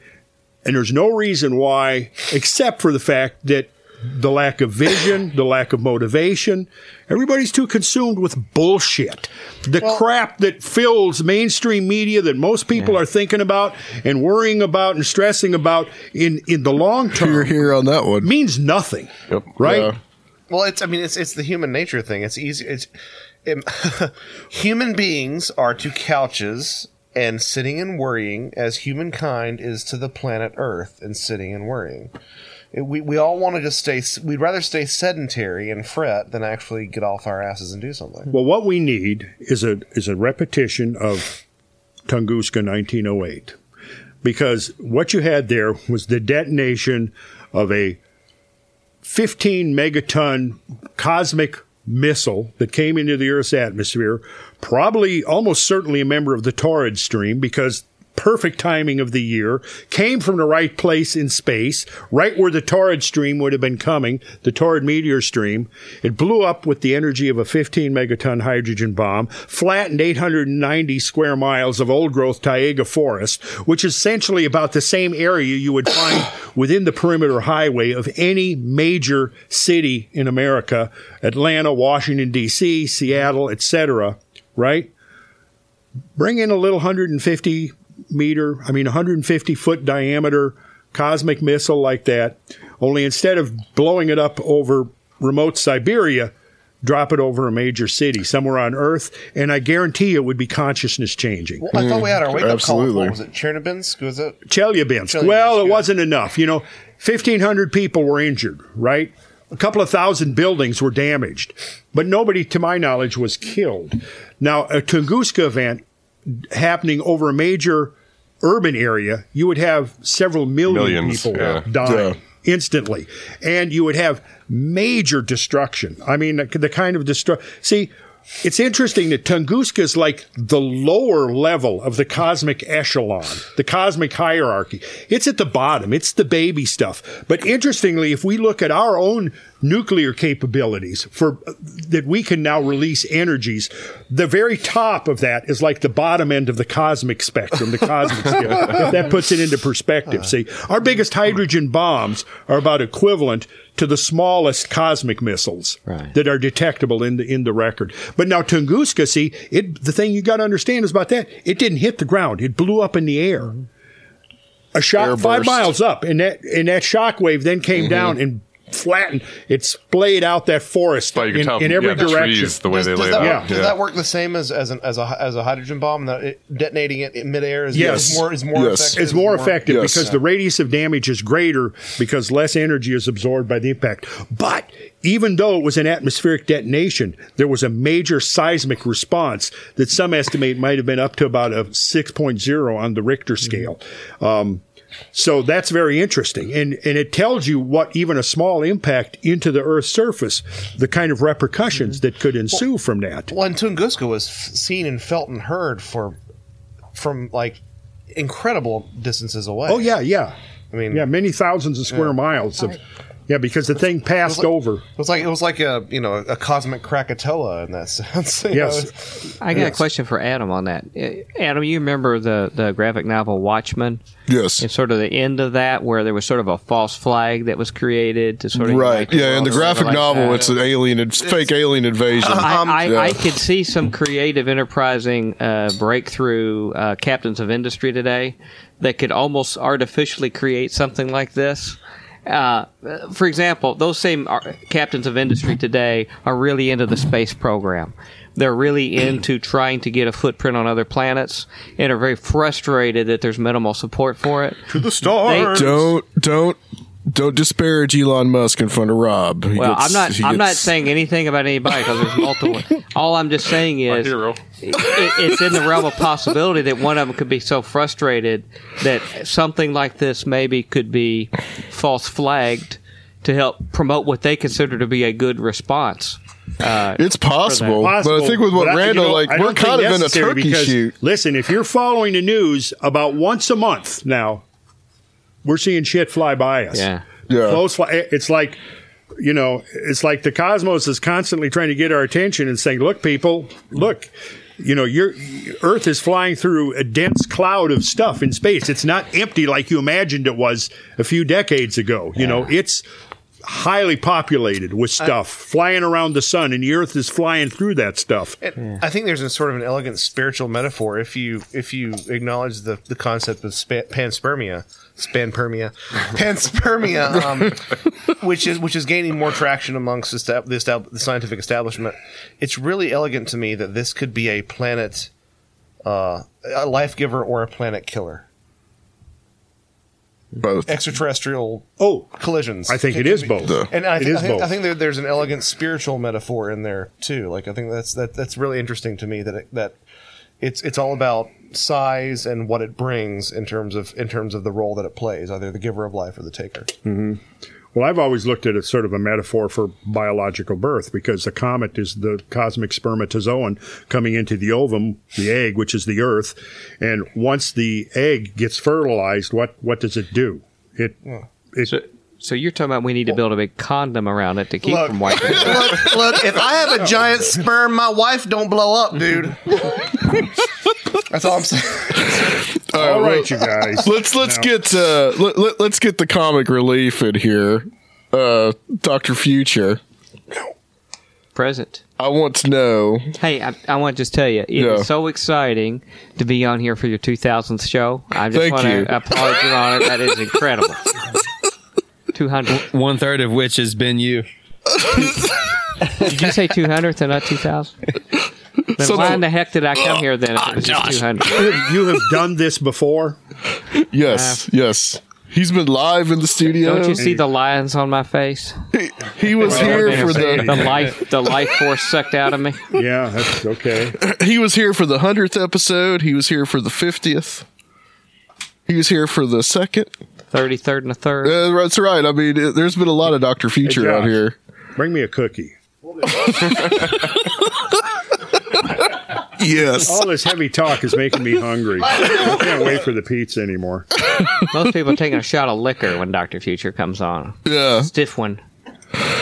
Let's talk about what your book you're working on right now. And Rand, I want to get back to you because I got another question. Okay. I want to get to after people hear Dr. Future, they're hoping for extinction events. And and then we're going to open the line to the peanut gallery over here. Okay.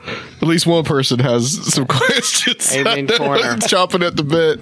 Well, I'm working on a different book than when I was on here long ago. Yeah, you were only here back in December. Right, end of December, right. I'm in a different universe now. I'm being nice to my Russian friends now. I'm done dissing them. That'll be out on the street eventually. So now I'm back to my old... well, fill in for the audience the books. The normal lineup of... what you're working on, Randall and Josh, they haven't heard anything about it. Multi-volume series... As of now, the one I'm currently looking at probably just decided to split, so now it's going to be a full 10-volume series with the spinoff. It keeps growing. I know. Beyond all leaps and bounds. It's called The Holy War Chronicles, A Spiritual View of the War on Terror. And it grew from really being a documentation of what has happened in the most recent 2 decades since the War on Terror started, and what does it reflect about us as a culture, and particularly people of faith. And now it's grown into being the whole subject of religion-fueled wars, each from the time from Cain and Abel on to now. And it just turns out there's about 1,000 different facets to it, and each of those 1,000 have their own volume in this series. So I'm right at the penultimate right now, which is gathering together, having educated people on history, through the different Abrahamic phase of their dirty laundry and stuff like that, and the history of our America and Western culture. I'm now focusing on who are some of the culprits right now, the Rogues Gallery. Are you taking photos over here? Yeah. Okay. I'm so tired of the paparazzi. I know. Yeah, it's hard. Yeah. It's hard to be you, Dr. Future. You have to dodge them all. Right. And so I'm working now on the dubious characters, what we call the usual lineup of suspects of demagoguery, when somebody's ready to go chase the other, somebody who's different or different culture or faith. And I'm showing some of the bizarre motivations of some of these people, which is a real revelation, particularly for people like me, people of faith, who think they know who wears the white hats and who wears the black hats, and they take everybody at face value of what they say their motives are and what their purposes are, and in other words, extremely gullible and naive.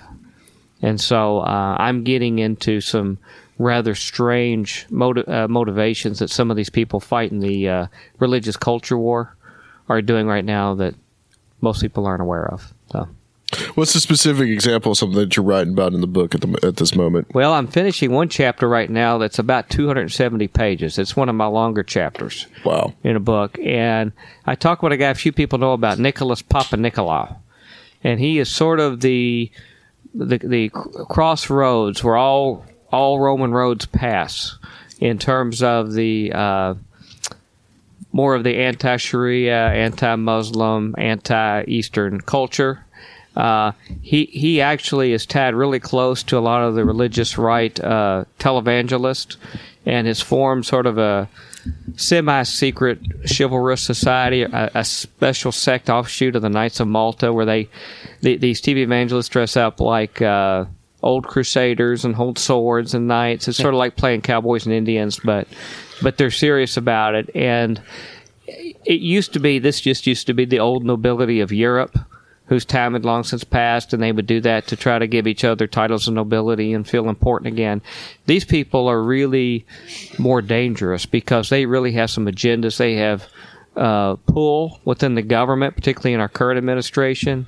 And in fact, you get toward the latter part of it, there's some very, very disturbing information I have with some gentlemen who are in control of things like the Family Research Council and things that are former founders of Delta Force that have lots of experience killing people with their bare hands.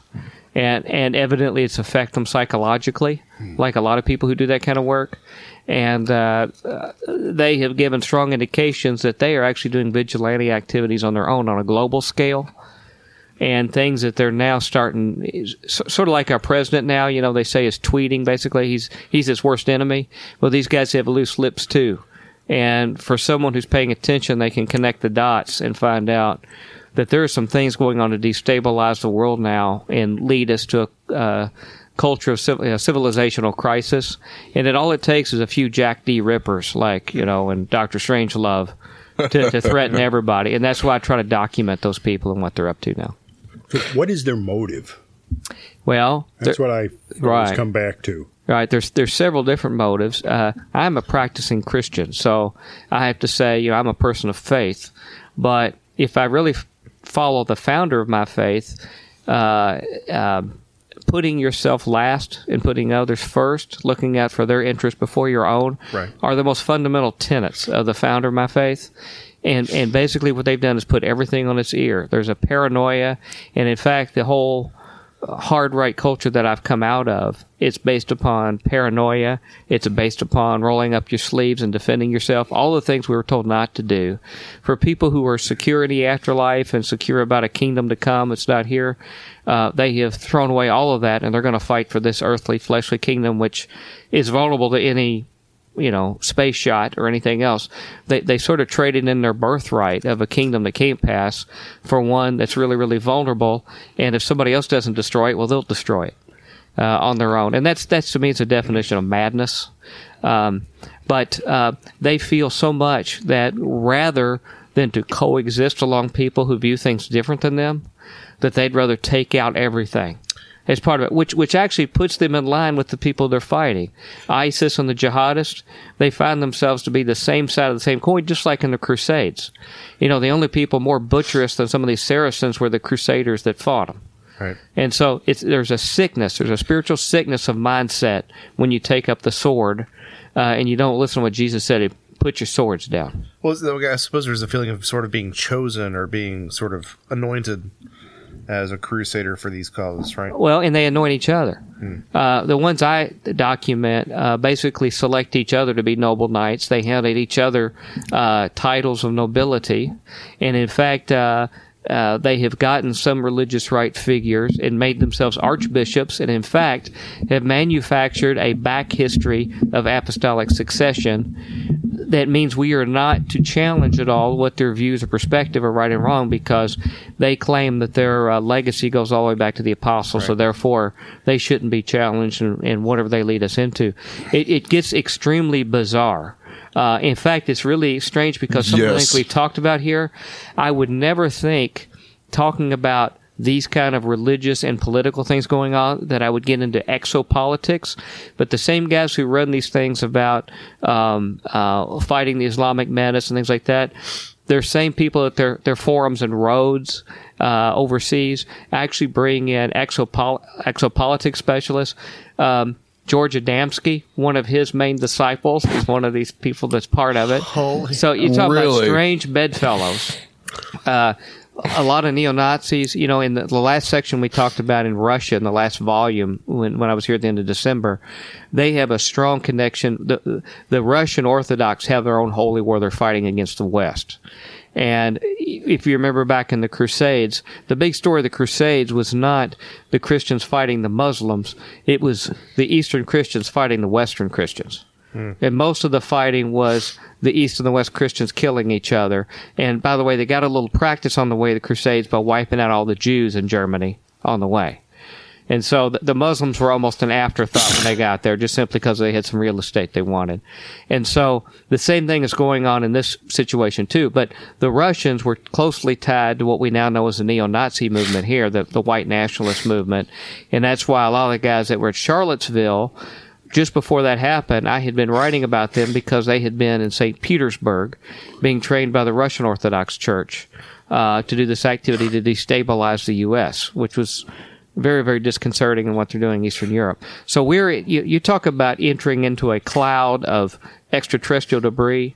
We are in a cloud of cultural debris right now in our society, and it's equally hazardous of our own self-immolation before we have any kind of asteroid get here and do it to us. You may not have these numbers, but are there any current estimates on the actual prevalence of the rise of neo-Nazism in the U.S.? Of the numbers of neo-Nazis? Yeah, I mean, and to paint that term broadly, like how many people are white supremacists, KKK members, and neo-Nazis? Is there any sort of estimate on that? You know, it's funny you'd ask me that. I should have that on the tip of my tongue. I don't have it exactly. I think I probably had documented my writing, but I'll give you a couple related numbers. Sure. I was just writing about the people of my religious background, the Southern Baptist. I don't currently attend one, but raised in this part of the country, there's good odds if you're going to be raised in a Christian home as Southern Baptist, something like it. I was just writing the other day documentation that 14% of all Southern Baptist pastors are Freemasons, which is a complete rebuttal of the staunch heresy hunter behavior that they have and these kind of things. Going back, let's just say the 1920s. There's one piece of data that comes to mind. 1920s. Let me see if I get this right. One out of every seven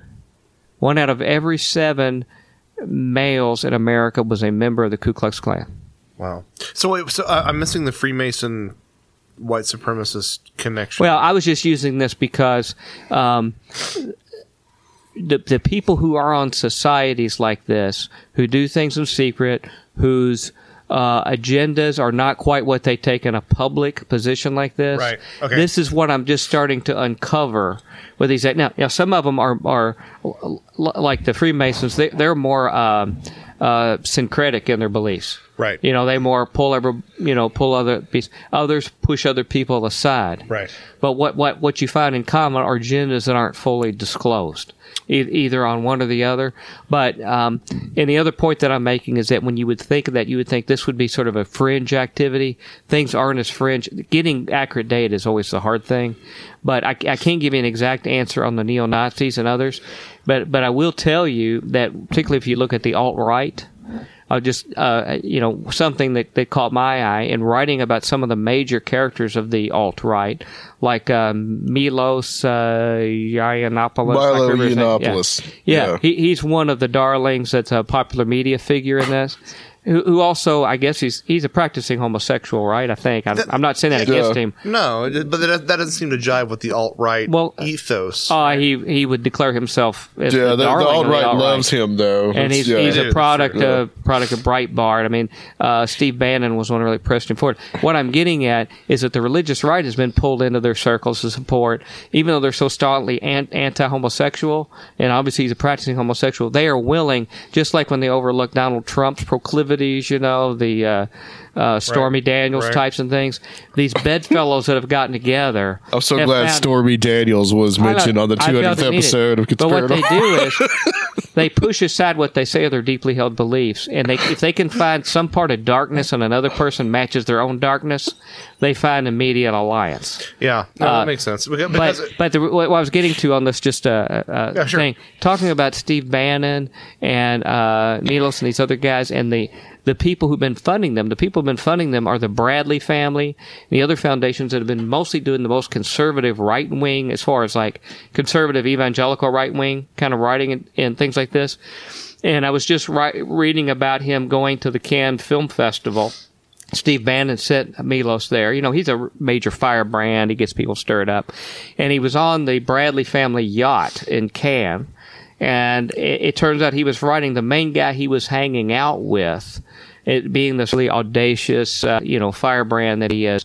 On deck, being interviewed and hanging out, his dream buddy was Robertson from Duck Dynasty, who again would be the darling of the value voter summit and things like this. Right. That, a lot of your Christian films, and I say this as a person of faith.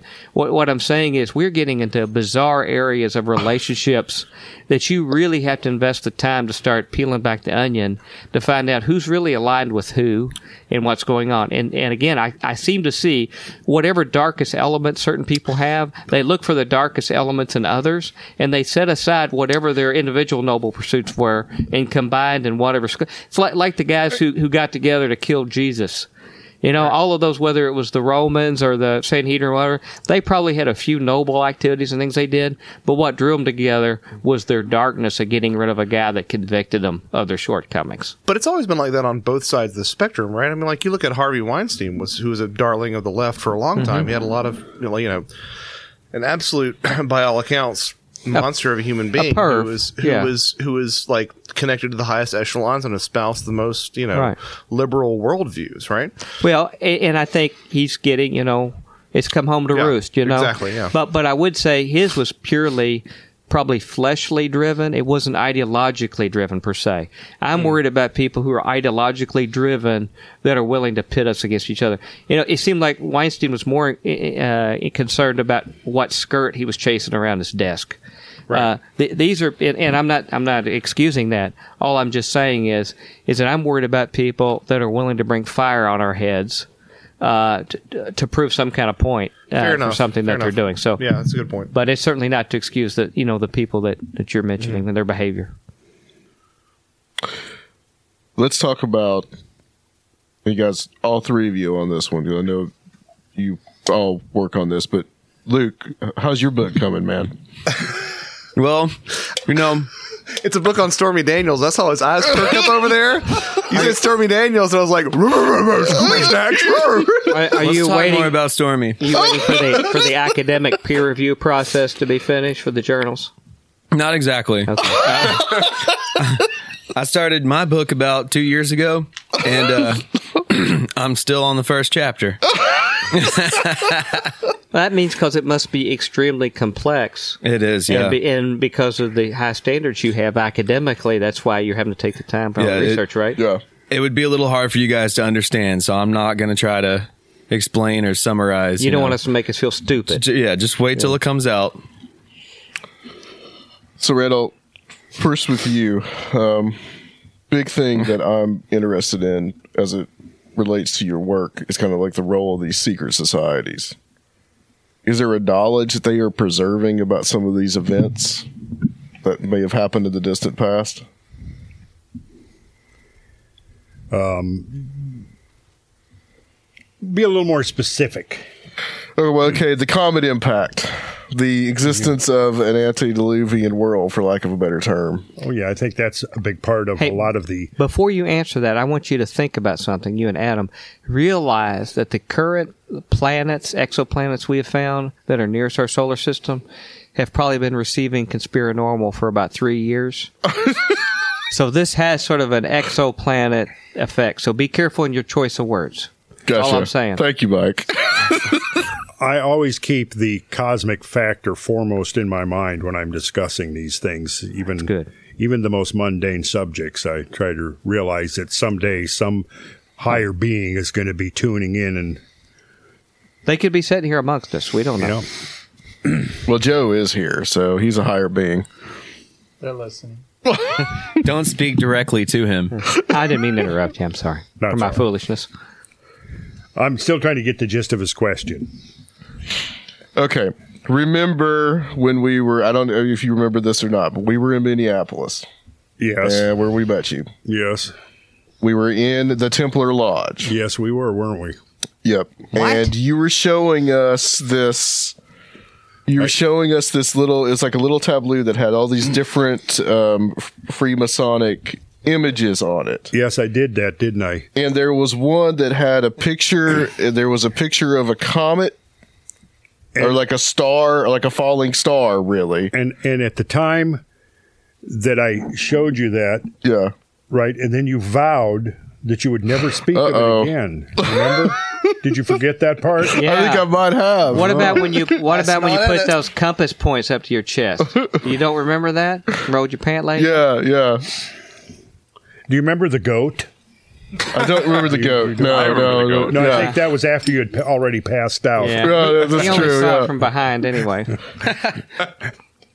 It was that Capricorn rising thing. That's what it was. Hey, I got something on this topic about earlier activities. I was just at a birthday party on the way here, which is part of the reason why I was late. And I gave the person who used to be my co-host on Future Quake, I gave him a book, The Complete Works of George Pember. I don't know if you're familiar with him. And this is a topic you may be interested in. He's my favorite theologian ever. Wrote in the mid-19th century. He was about 150 years ahead of his time on everything that he wrote. His most famous book is called Earth's Earliest Ages. He wrote the boldest theories about the geological record. Now, this is a theologian writing, okay, conservative theologian. A lot of the founders of geology were theologians. Right.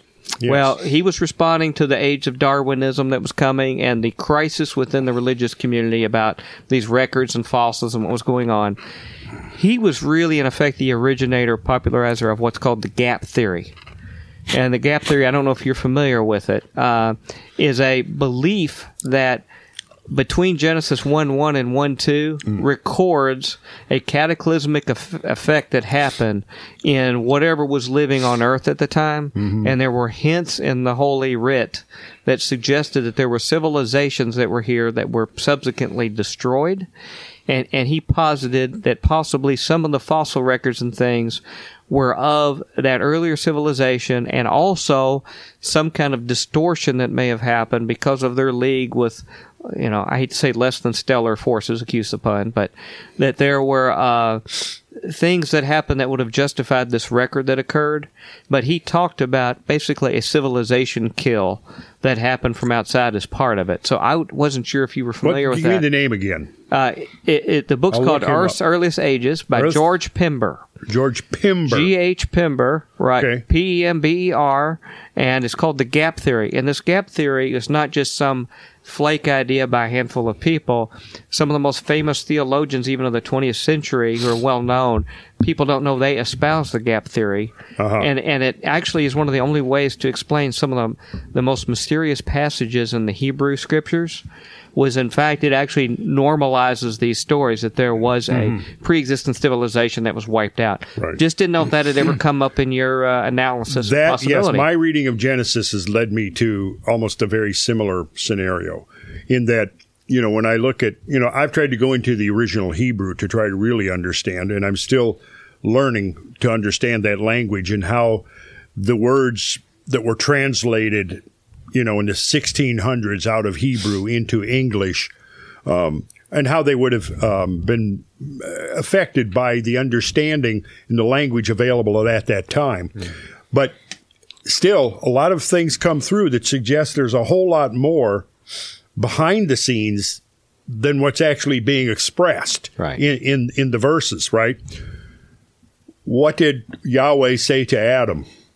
Be fruitful and multiply. Which in the chapter in the book I'm writing now, the last chapter I've been writing, has to do with the scientific evidence for a crash in human population. We were just talking earlier about the disappearance of the Clovis culture. Right. And the gap between the Clovis culture and the Folsom culture, which came 600, 800 years later. But in between, you have active cultural sites, you have active quarries, you have radiocarbon dating of the refuge of cultural activity, and then a gap, nothing. And then and right at that gap, at the beginning of that gap, you've got a major spike in oxygen isotope ratios in the Greenland ice cores that shows that there was a major climate shift.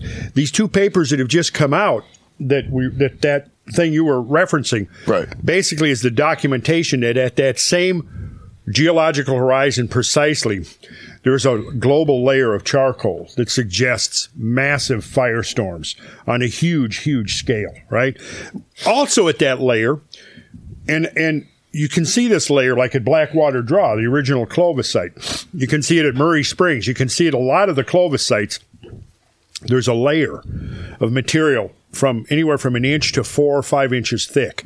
It's dark because it's loaded with carbon.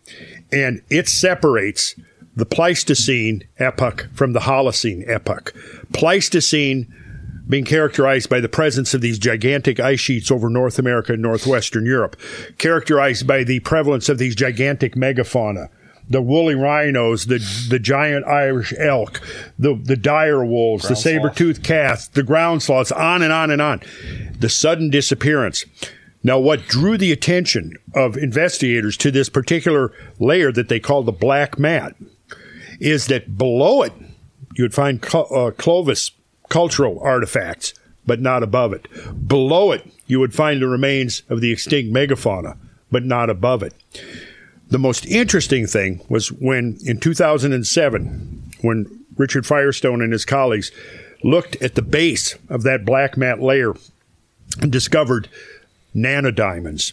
And since then, these nanodiamonds have been confirmed at multiple sites, and apparently large swaths of the Earth's surface were just rained upon by billions of these nanodiamonds that now reside at the bottom of that layer. Right? So this is a really unique horizon, culturally, geologically, but also it bears the signature of some kind of a cosmic event. Right? So you've got this gap there. And so what I've been writing about in this chapter that I'm working on now is we can go much beyond North America, and we can show in northwestern Europe, we can show in Japan, we can show in the Mideast, that there were major cultural disruptions that coincided with this. In some cases, the total vacating of large areas, geographic areas, right? Now, getting back to Scripture, getting back to Genesis, be fruitful and multiply would be the mandate upon survivors of a global catastrophe, where the human population is hovering on the threshold of extinction, just like 120 other megafaunal species, which we are a megafaunal species, right? So be fruitful and multiply. But then think about the next word. Replenish the earth. Replenish the earth. And subdue it. Which is really interesting because what I think that's pointing to is not, here's unlimited license to go out and desecrate nature to any extent you want.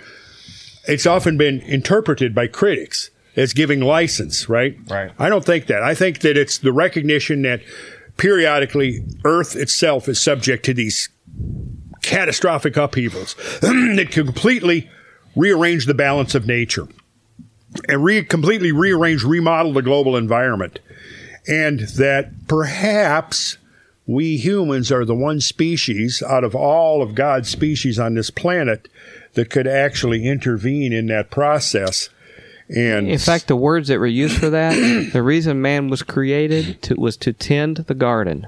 To tend the garden, see. And that's what you're talking about, is tending the garden. And if we would maintain our focus on what we were created to do, this would be a much greater garden.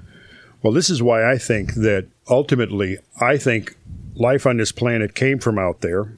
We could get into the idea of, you can talk about God and the Creator, and it can be a totally supernatural phenomena that's completely outside human consciousness or comprehension, I'll say, or human understanding.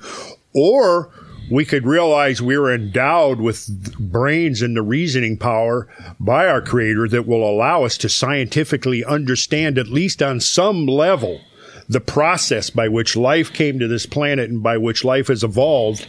See, for me, creationism, creation account, evolution, I don't see those as contradictory because I see evolution as being a divinely guided process. So in that context, I don't see a conflict between those two particular views. Sure. But on the other hand, if we look at what I've seen now is that life has been struggling on this planet. It's almost like the idea of the garden. Earth is a cosmic garden, but it keeps getting invaded and it keeps getting catastrophically destroyed, and the whole program gets reset. And at some point, it's like, I look at that like the curse, the curse that came upon the earth with the spilling of the blood that replayed itself during the flood of Noah.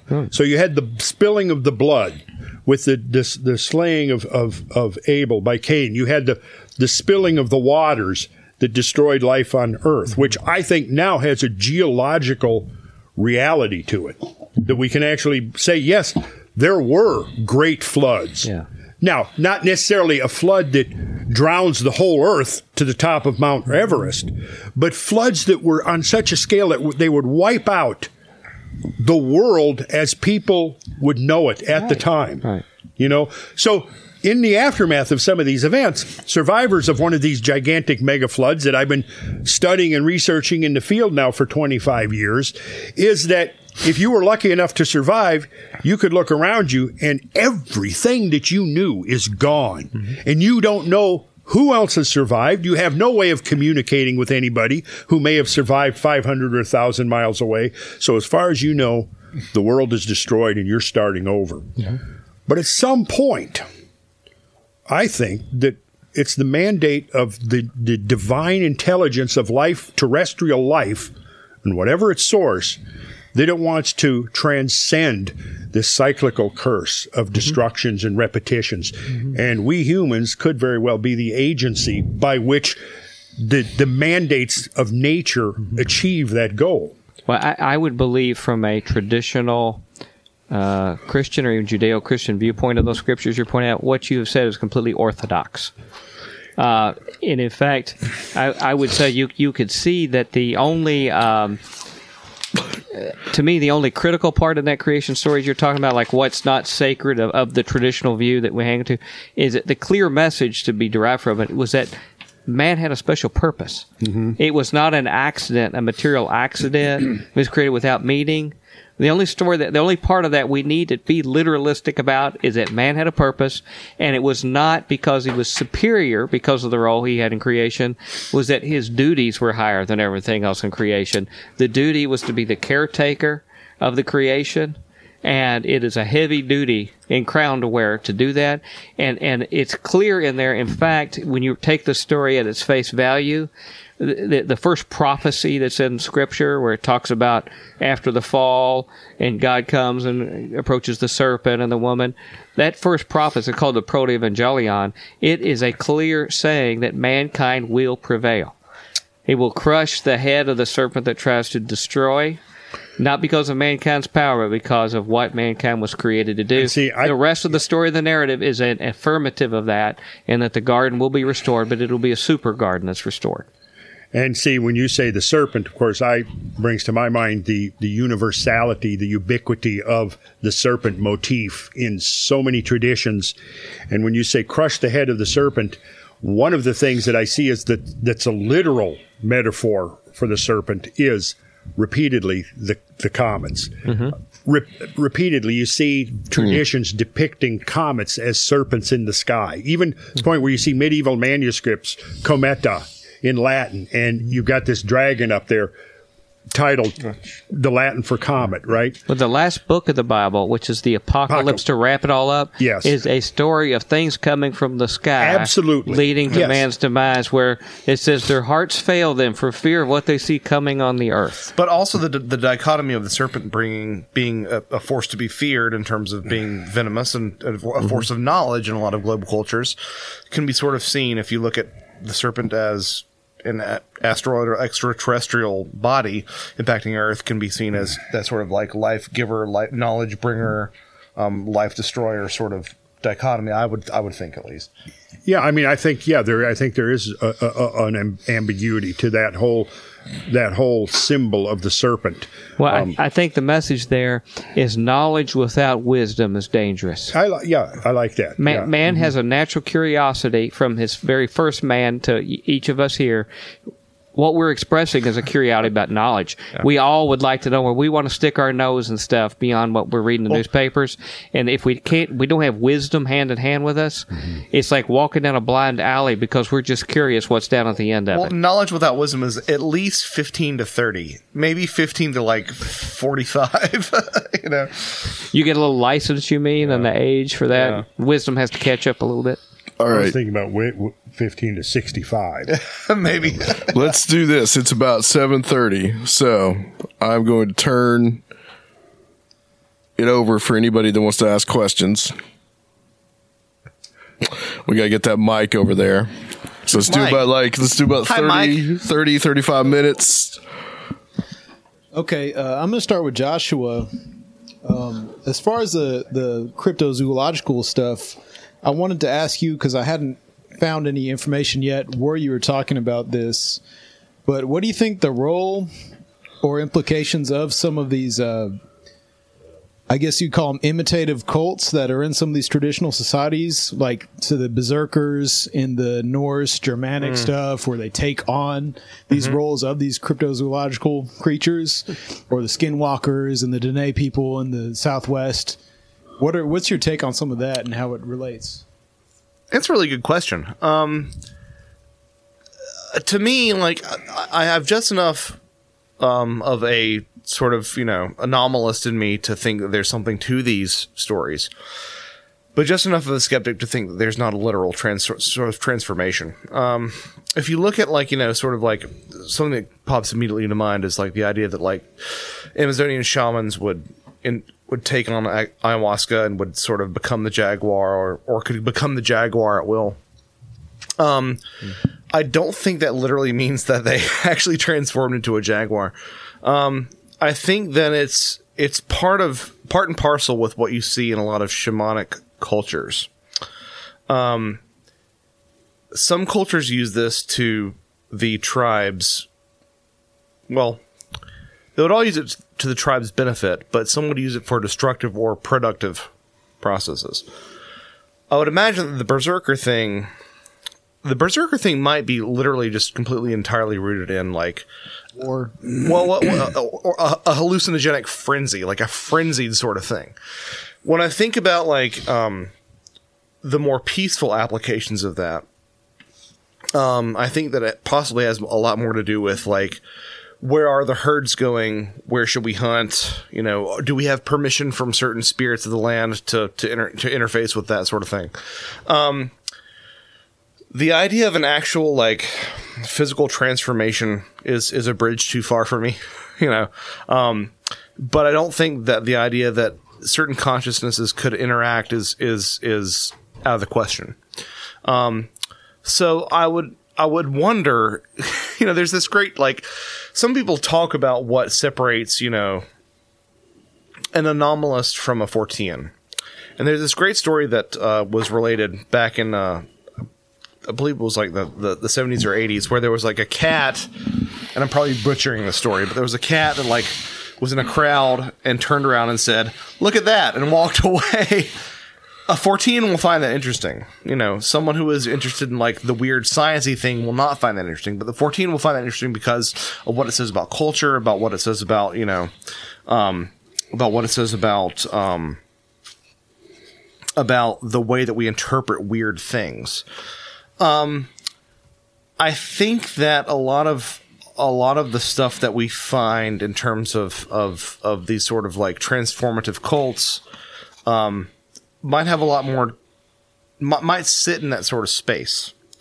It might be a lot more about, like, this is just sort of a stranger thing that happens that might have some relevance on the way that we perceive the world, but might not. That's not entirely eloquent. As far as kind of like a chicken and the egg thing. Yeah, I mean, some of this stuff is coming from what people were actually doing first, and a lot of the lore is coming from things that maybe people are initiating, or people are trying to emulate creatures they actually saw. Well, I think it's sort of co-creative too at that point. I mean, like, so. How much of it is the fact that the berserker is wearing the skin of a bear and has, bear claw, brass knuckles, for lack of a better term, and how much of it is the fact that you are aware that there's going to be a berserker coming for you wearing all that, and where does that line sort of blur? I do think that there is a blending of that there is a blending of consciousnesses, and that's an entirely possible scenario. Because, if you look at, like, so again, coming back to, like, so the were-jaguar cults, you'll find that people who have no experience in the Amazon jungle will take something like ayahuasca, which is closely associated with, the Banisteriopsis caapi and the vine, and the fact that, jaguars will actually like consume that vine in addition with the other leaf that actually acts as an MAO inhibitor. You'll find that people that take that particular brew in certain settings will actually experience visions of jaguars. Will actually experience those. I think there was a study that was done that actually they gave ayahuasca to Inuits who still experienced visions of spotted cats. Really? Despite the fact that they had never been, never even seen a spotted cat. Yeah. Have you done any? I hadn't found any information where you did any research on like the Southwestern American stuff as far as like the skinwalkers and those types of. That's a little bit of a blind spot for me, Part of it, honestly, like I'm a little bit of a chicken shit about that. Because it's the skinwalker mythos is so sort of scary. I'm from Arizona. So it's intimidating. It's very intimidating. But if I think that there is sort of a that threads a line between reality and this sort of alternate reality that touches upon a lot of the things we talked about. There's not a strong tradition of like where things in Celtic lore, which is sort of my speciality. But at the same time, I feel like there is a certain mouthfeel of realism to a lot of those skinwalker stories that I completely buy into. The danger is that you just assume that it's an old culture, so therefore it must be true. Which you sort of got to sort of do a gut check and be aware of that. But I think that the act of engaging with things on that sort of spiritual level might possibly open a fissure for larger or more dramatic events to happen. A la the stuff at the Sherman Ranch, which is, yeah. Cool. That was real good. I got and for Randall Carlson, I was reading and hearing some interviews where you were talking about kind of going back to the same chicken and egg kind of thing like you guys referenced earlier. Are some of these places embedded with power, therefore people begin to build things on them? Or is the process of humans building these things and doing these certain things at these places, creating power in these places?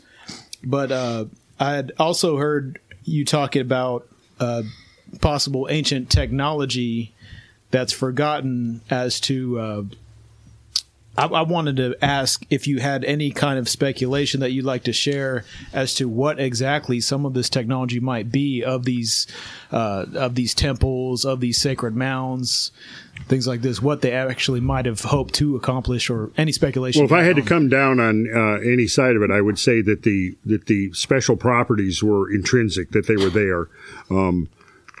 Early, very sensitive humans could have detected that there's a special quality, a special energy about certain places. And I think that science is moving in the direction of being able to objectify that and demonstrate that there is actually measurable and quantifiable differences in the energy fields that we're constantly surrounded by. But, the work I did 5 or 6 years ago, I don't even remember on which podcast I was a guest along with Paul Devereaux, who has done a lot of research, geomantic research around the British Isles, and looking at the geological component of the siting of a lot of the ancient stone and megalithic structures, and discovered that they were clustered along fault lines. And was that you that said, no, somebody talking about the Oracle of Delphi? I did, yeah. Yeah. The Oracle of Delphi being at the intersection of two of the largest fault lines in the Greek peninsula. And so the idea that there could be some natural forces that could alter human consciousness in some effect. Well, that's the fumes, supposedly, that they would waft up. They would hold the fumes emanating from the crevasse. Right. And there could be multiple agents at work here. One that was mentioned, a lot of research going back as early as this, was that the hippocampus region of the brain can be actually affected by changes in the geomagnetic field, ionization of the atmosphere that can occur under intense stresses that are set up in the Earth's crust. And when an earthquake happens, what you have is a sudden release of stress that is built up on a fault line.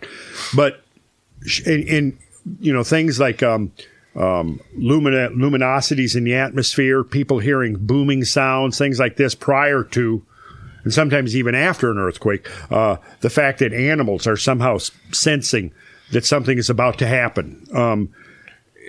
The idea here, I think, is that you also have stresses that are constantly accumulating and dissipating in the crust of the Earth, oftentimes without breaking the fault, and so it's like we live on the surface of this immense ball of material here, this little thin rocky crust over this huge molten material, and there are tremendous forces at play.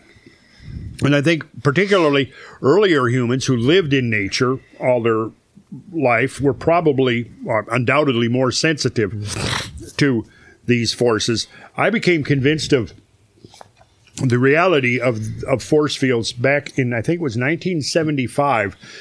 I was building a pole barn along the Chattahoochee River in Georgia. And I designed the barn. The owner of the property said, well, he had access to telephone poles, and could I use those somehow to build him a barn, right? So he had 15 of them. So what I did was I plotted out 3 rows of 5 each, right? And they were maybe 25 feet apart and maybe 40 feet long, the 3 rows, right? I then called up Ma Bell, the phone company in Georgia, and inquired as to how much it would cost to get their driver out with an auger truck to dig the holes and set the poles for me. And they said, well, $15 a pole. And I said, let's do it. All right.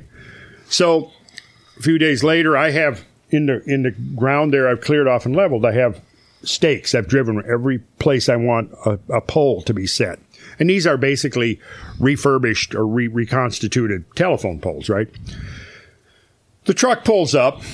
There's a driver. There's actually 2 guys in the front seat of the truck with this big auger truck. And then there's a back door on it. And they pull up. And the 2 guys, they're in the Ma Bell uniforms. And this fella gets out of the back seat. And he's a tall, skinny guy. He must have been 6'5", 6'6". An old crumpled hat. Overalls, yeah, because he had the straps. Really almost like a stereotypical type of character. And he's carrying something that looked like a violin case. And he gets out, and he comes walking down, and he opens it up, and he takes out dowsing rods. Mm-hmm. So he's got these dowsing rods. And really, all they are is the old-fashioned telescoping automobile antennas with the ball at the end. It's about the user more than the actual. I think so, yeah. So he gets those out, and he goes with them. And my first reaction was I'd heard of water witching, but I didn't know anything about it, really, other than I'd certainly never seen anybody in action, a dowser. So my first reaction was, wait a minute, these guys are pulling my leg. But so he goes walking over each of the stakes. And as he walks over, his rods are just kind of like this, He'd go over each one, and then as he passed over it, he would shout up to the guys in the truck, clear, and he did that, all 15 of them, right?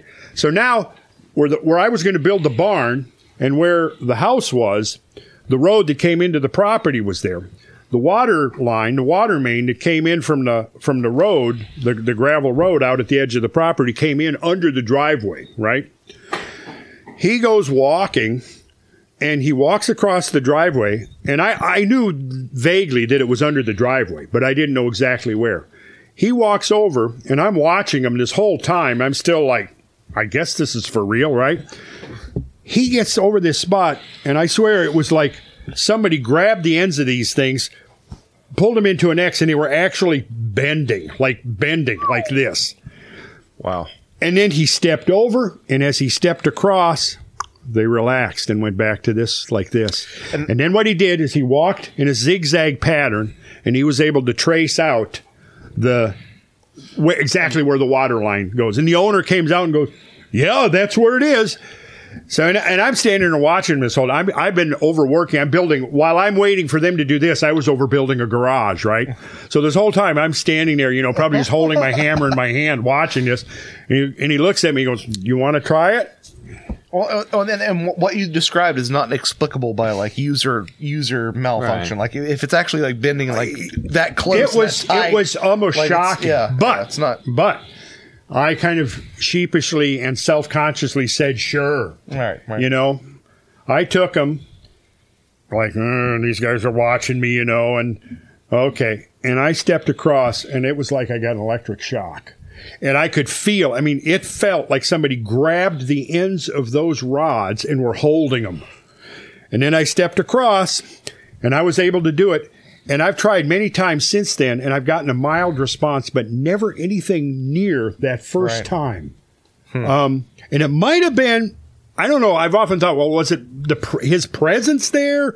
Was it because I was in a state of mind of complete innocence, not expecting anything or projecting anything, that I had such that strong response? But after that, I became convinced. And then, of course, I had a lot of friends of mine that served in Vietnam, because I'm of that generation. And I had one friend of mine who was in the Marines who told me that they used dowsers over there to find mines.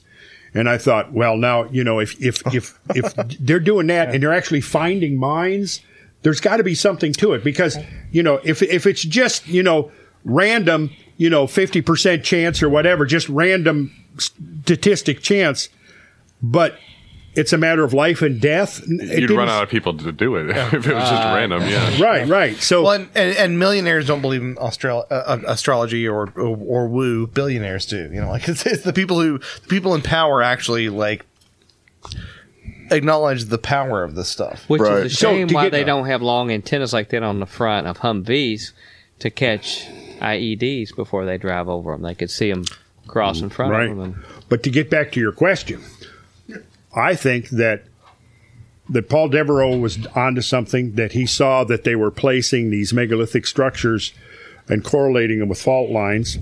The work of what was his name again? Persinger. Yeah. And I forget what was his partner that wrote the book. Space-Time Transients and Unusual Events. Mm-hmm. They wrote it in the 70s, and it was a statistical analysis of all of these strange, anomalous Fortean type events. And they plotted them on a map of North America and then showed that there was a correlation between the underlying geological structures and these events. For example, there was a huge concentration of events in southern Illinois, which is right there associated with the fault, right. The New Madrid fault zone, right? So it was these kind of correlations. And then shortly after that's when I discovered the work of Paul Devereaux, and he was basically coming up with the idea that many of this ancient sites in Britain. Then I came across the work of Guy Underwood, who wrote the book called The Pattern of the Past, and he was a geomancer, dowser, who spent years studying the placing of sacred sites in Europe that could have ranged anywhere from a megalithic stone up to a cathedral. And one of the things that he reported was, and to the extent I've been able to find geological confirmation, he was right, showing that under all of the major cathedrals, there is a crossing of underground streams. And then, which brings us back to the conversation we were having today with some of the fringe work of people like Wilhelm Reich, who was working with his orgone energy and discovering that certain means they were able to concentrate the orgone energy using accumulators. They were able to control. He was able to control it and manipulate it by means of his cloudbusters, he called them. All which worked, by the way, only when they were grounded into flowing water. That was the key to making them work. If you set up an orgone accumulator and you didn't have it grounded, and he used a heavy BX cable leading off of the end of his cloudbuster that led into, he would put it into a deep well or put it into a river, and then it would work. And if it wasn't into the water, it was like the circuit didn't close, right? So he discovered that he could actually manipulate the weather using that and change wind directions and atmospheric patterns and pressure. And I think that very possibly, then when you look at the structure of his orgone accumulators, the layering effect was what he claimed was responsible for this concentration, even to the point where looking through a lens into the thing, you could see many people saw this. You could look in and there would be like a blue light inside the accumulators. Well, when you look at the structures of the ancient monumental earthworks, they're exactly that. They're revetted layers of organic and inorganic material. They're placed above or adjacent to flowing water. To me, all of that is highly suggestive that they were somehow manipulating or controlling. And I think that the question you asked is that the energy was there, that the unique property or quality was there.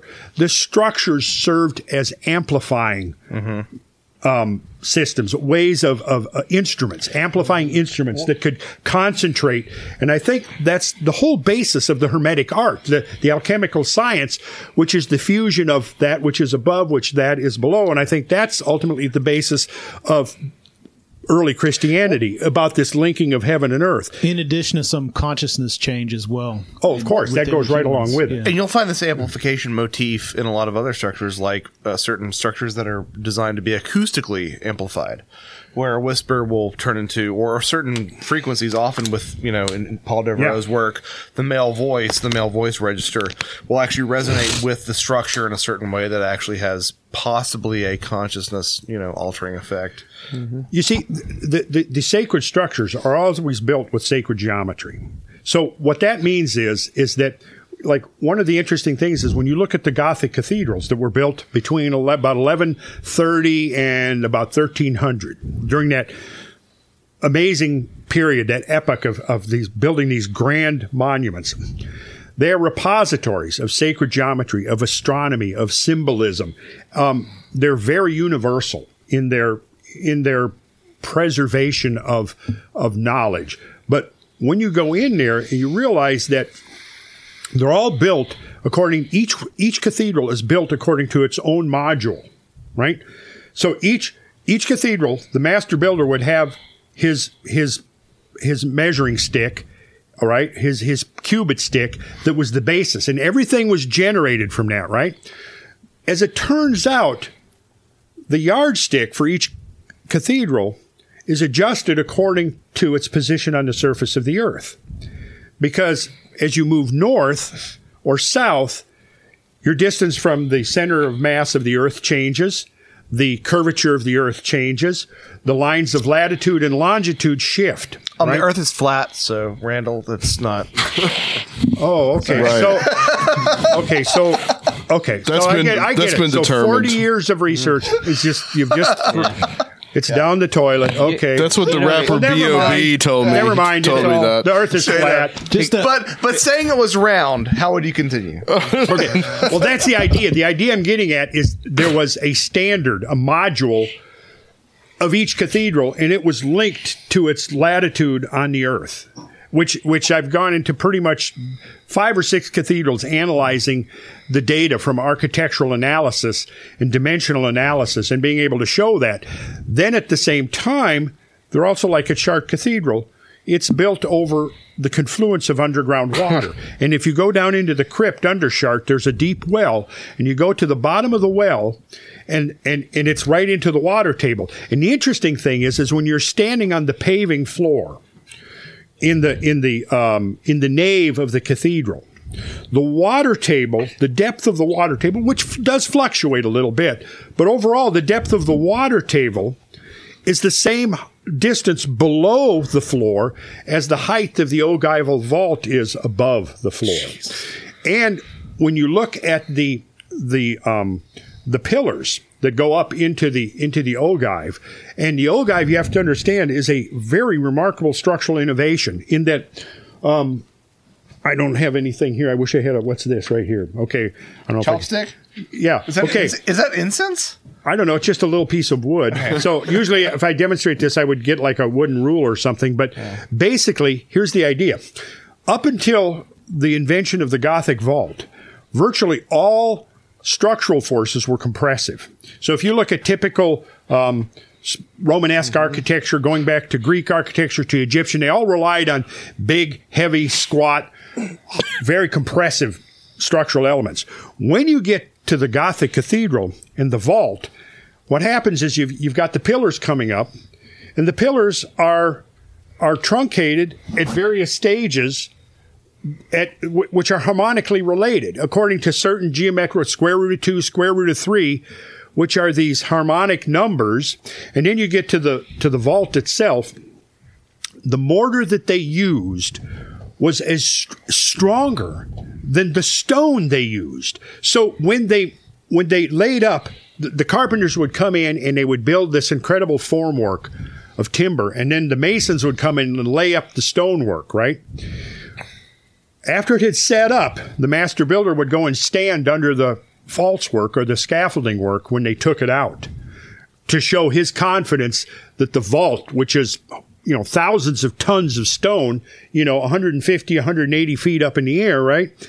That his confidence is not going to collapse on him and crush him. But here's the thing. When you look at it, you realize that the stone of the vault acts as a single element, right?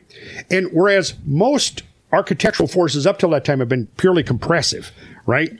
Want to shorten the fibers of a material. The stones in Gothic vault are under tension, right? So it's almost like they're bent like this. And if you know what a flying buttress is, the flying buttress comes in from the side and holds the stresses in laterally, because if you were to instantly remove the flying buttress, the vault would do this. It would spring up. That's what it wants to do. And so what they've done is they've created a structural system that is almost like an instrument that's been tuned. And they've created this harmonically shaped and sized vault where all of these forces can be amplified.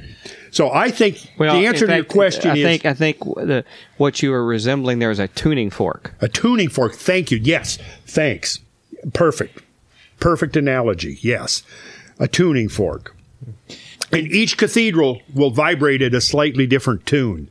And that tune has now been harmonically correlated with its position on the earth. And what Guy Underwood discovered and documented in Pattern of the Past is all these cathedrals are linked by this network of underground flowing water. And what was even further interesting to me is that one of the things that Louis Charpentier, who was a French researcher who wrote on Chartres Cathedral, he showed how all of the Notre Dame cathedrals that are dedicated to the Virgin, right? If you actually plot them out on the landscape, and it's Notre Dame, it's St. Denis, it's Chartres, it's Léon, it's Reims, it's Amiens. There's 8 of them, if I remember right. If you plot them out, it creates almost a perfect effigy of the constellation of the Virgin, nice. Virgo. Now, that to me raises some really, really interesting questions, because on the one hand, an astronomer can look at some of these ancient structures and say, oh, the basis for designing these things was astronomical. But now a geologist can look at them and go, oh, well, the basis of these structures was geological, or the basis of this was the pattern of energy in the landscape. Well, I think it was all of these things. But here's the thing. If each of those cathedrals is placed on a location, a naturally occurring location, where there are underground springs or confluence of underground watercourses, right? And those particular sites, if they pre-existed the cathedrals, they were geological phenomena imprinted in the landscape, they're already there duplicating the constellation of Virgo in the geology of Europe. And I think if just in my engineer background, what I assume, this is probably obvious to everybody else, but what I'm thinking the moving water would do in a pure physical sense, I'm not talking about supernatural, but physical, is it creates electromagnetic field. Mm-hmm. You basically made a coil. And that's what moving water will do. It'll create a field like that. And so when you make a coil, you're going to induce forces in a field that would even affect other people. Well, I know that when I went to Lourdes and you probably know the story somewhat of Lourdes, right? And the vision of Bernadette Subaru, and how the miracle there was that she had this vision of this, woman in white and all of this, the Queen of Heaven there in the grotto, where the town of Lourdes was using as a garbage dump. And she was told, there was a series of visitations, and each time there was a visitation, her followers would grow and she would come back with these messages and gave to the local bishop, and eventually he wanted to test this divine woman. So he said, see if you can make this particular type of rose bloom this month, which was out of season. And she goes, but what happens is that the divine presence then tells her to eat the plants and dig in the dirt, right? Which she does. And then everybody thinks she's nuts, right? Well, then shortly after everybody's abandoned the site, gone home and left it, what happens is a spring bubbles out of that spot. And I've seen that spring, and it is a copious spring. So it's like something was going on there. It's like that was what Guy Underwood referred to as a blind spring, would be a spring that has not actually broken the surface, but is nonetheless rising under pressure, perhaps artesian pressure. And just the presence of that underground water rising under pressure could cause changes in the ambient field that could be detected by a sensitive individual. So it's probable then that spring obviously was there. But whatever brought this about, the divine visitation, the message to dig, and then the fact that an actual spring did emerge from that spot, that exact spot, is really quite remarkable. And it's been thoroughly documented. But I got to say, when I was there, I felt something very powerful. And I don't know how to really put my finger on what it was, but it was right up there with some of the peak experiences of my life, that there was this sense. I don't know how to describe it, but it was a very potent experience. And they've now built an abbey over the grotto. And going in there, I mean, I couldn't, this feeling was just this palpable feeling where you just basically felt like just weeping because it was so intense. And people, I was watching people come into the sanctuary there, and they would walk in, and within about 30 seconds they would be crying. And it wasn't, I don't think, just emotional. I think it was something really visceral and physical. There was a sense that something was happening to your nervous system that was affecting you emotionally. Well, I mean, almost without exception, a lot of apparitions of the Blessed Virgin Mary have appeared near or at springs. Yeah. And they coincide with a lot of like sort of like again, my interest area, nymphs or sylphs or these sort of like, water elemental spirits sort of areas. But you were talking about like sort of the outlay of cathedrals mirroring, celestial events, and it reminds me of what I think it was Robert Bauval described the Giza Plateau as being a mirror of heaven. Yes. Of Orion. Right. Exactly. It's reflective of what's happening in the stars, and it sort of really reminded me of that. But again, like this idea of the water, I think that, again, something we talked about in our conversation, which I wish I'd recorded. I wish you could have all been flies on the window of my car today. There is a strong correlation between something to do with water, and the supernatural. Not to get this is in the more woo category, which I guess I specialize in. But if you look at a lot of people who talk about anomalous Fortean things, they tend to happen near water. UFO sightings are more prevalent near water. Bigfoot sightings are more prevalent in river basins or near bodies of running water.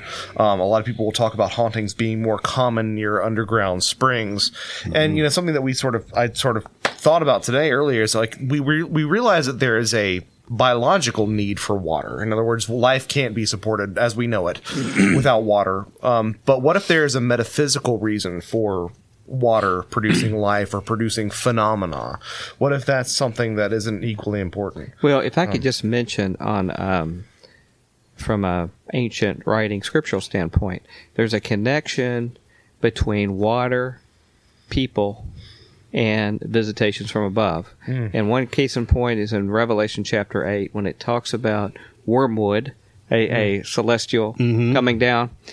I did a presentation on this that you've seen about Revelation 8 and actually really looking at what the Greek words are. The word is actually Artemis. There, it is actually a name for Diana that's being called out, or also Hecate, who actually has keys. Paging Walter Bosley. That actually come down, and it says it comes down on the waters, the hydros, and makes them bitter.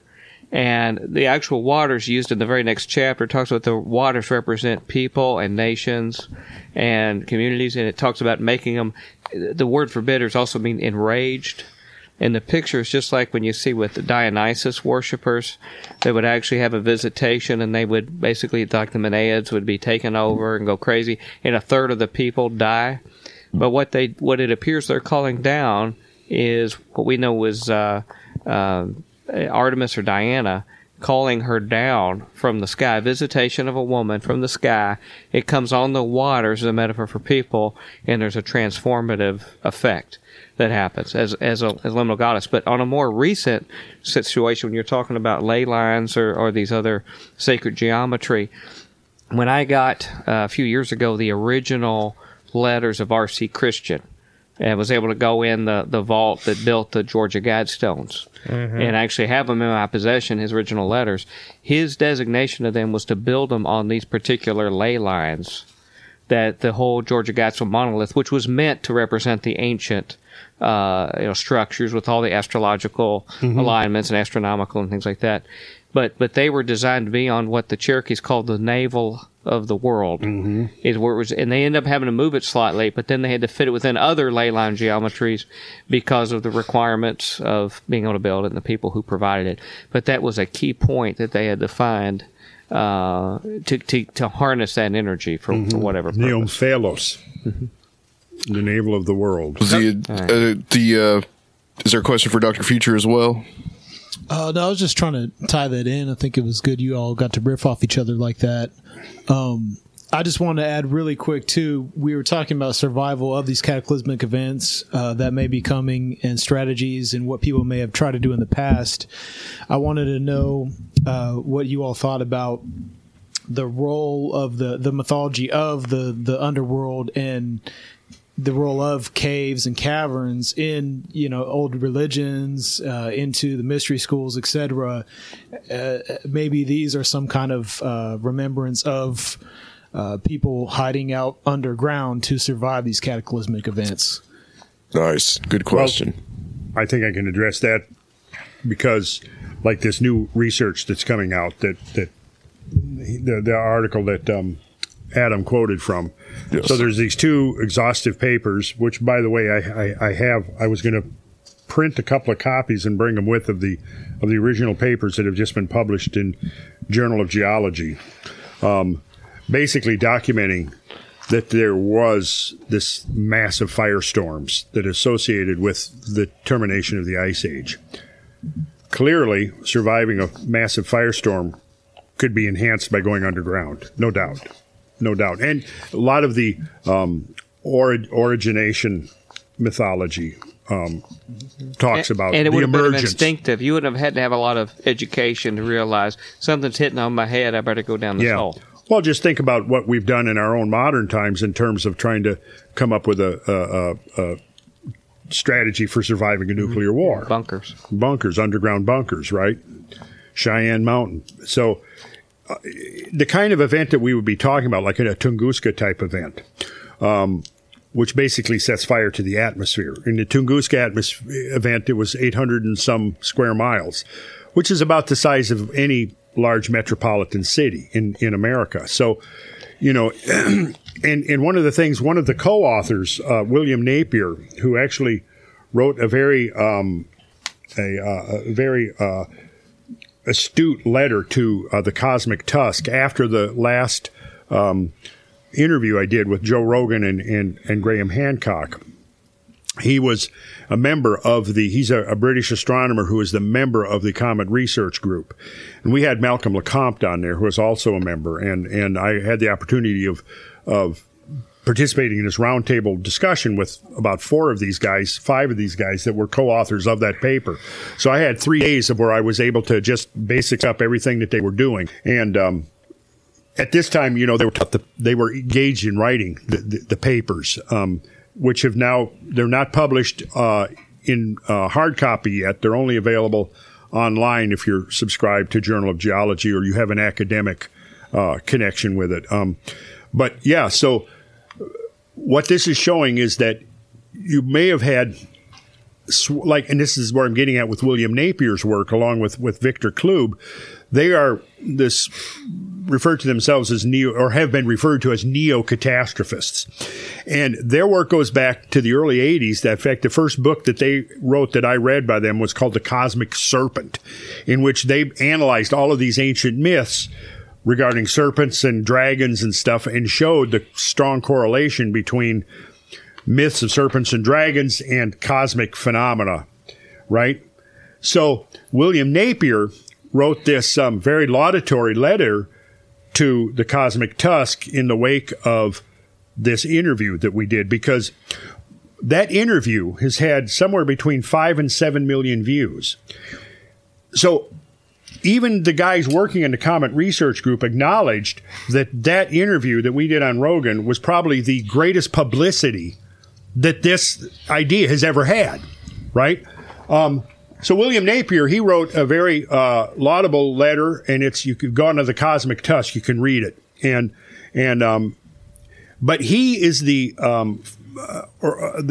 originator of this idea that we may encounter swarms of Tunguska-like events, of Tunguska-like debris, maybe even to the point where you could be talking hundreds or thousands in a swarm from a recently disaggregated cometary nucleus. And what this would mean is the key thing to understand about Tunguska is it didn't hit the ground. It blew up in the atmosphere, see? And then it set the atmosphere on fire that was able to consume completely to ashes about 250 square miles of forest, and then completely flattened because of the pressure wave that went out from the blast, completely flattened about 600 more square miles of this old-growth taiga forest. So, in the event of that kind of a phenomena, going underground would be a good survival strategy. And to sort of piggyback off that idea, my particular reference to this is failing because Soraya Azkath is not fulfilling his Who Wants to Be a Millionaire Phone a Friend capacity right now. But in a book by Robert Schoch, there is a reference to artwork that has been recorded in certain caves of plasma phenomena, and all the plasma phenomena depicted in that certain artwork seems to be the sort of plasma phenomena that you could watch while not being lethal. And the plasma phenomena that is not depicted in that artwork is the sort of plasma phenomena that would kill you. So it's there's an interesting sort of correlation there. So they didn't make pictographs after they'd been killed, is what you're saying. Yeah, basically, yeah. Shouldn't we talk about Adam since he's gone right now for the minute? Anybody want to give what you really feel my about God, that guy. Adam, that guy. He'll never hear it, so you might as well say this it elaborate now. ruse, but this conspiranormal ruse that we've been putting on. Well, I've got some initial impressions that I could share with everybody, but well, I'd like to do it in song. Ding dong, the witch is dead, witch is dead, wicked witch is dead. Oh, I'm sorry. But I think that there's something to that. I mean, I think that it's very telling that a lot of these Neolithic structures that you find in the British Isles contain souterrains, which are either, depending on their interpretation, either storage areas or passageways between certain settlements where they could completely traverse underground.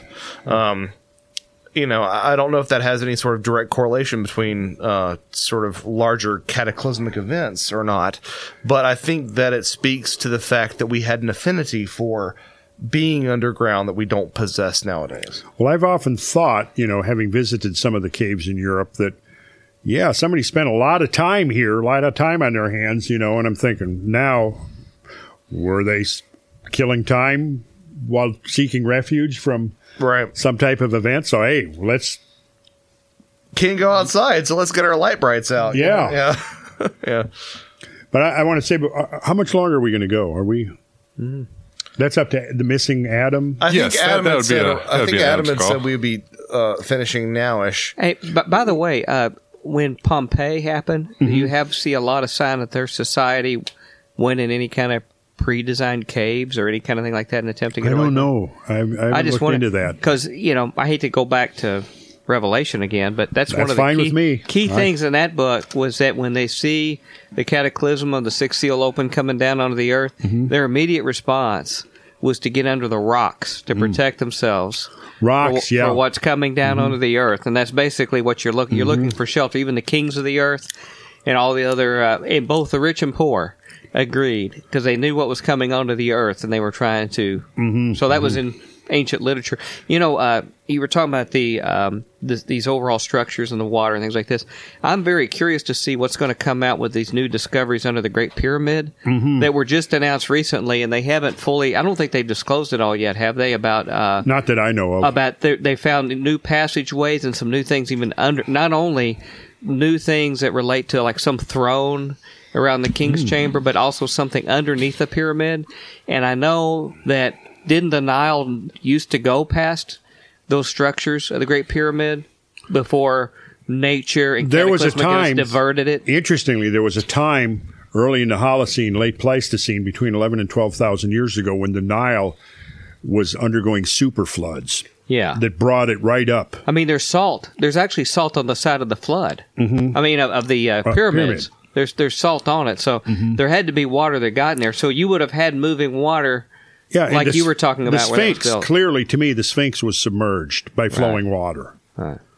I accepted that for years, and then when I spent the day there myself investigating it, after I'd studied rock erosion for a decade, I came away convinced, there's no other explanation. Yeah. The Sphinx was submerged under flowing water. You show a picture of that structure, just a sort of a sample of that structure, out of context to people who study weather erosion, and they'll come to the same conclusion. Oh, yeah. And I've done that. Yeah. I want to say, anybody who's eventually is listening to this, 2 websites, Geocosmic Rex and Sacred Geometry International, is where I've got a lot of this material. Geocosmic Rex, there's lots of really great video clips and images and drone footage of a lot of these landscapes. It's put up by my friend Brad Young, who has been my traveling buddy for about 20 years now. And we've been documenting this stuff, and he's putting up some of this really, really rich stuff.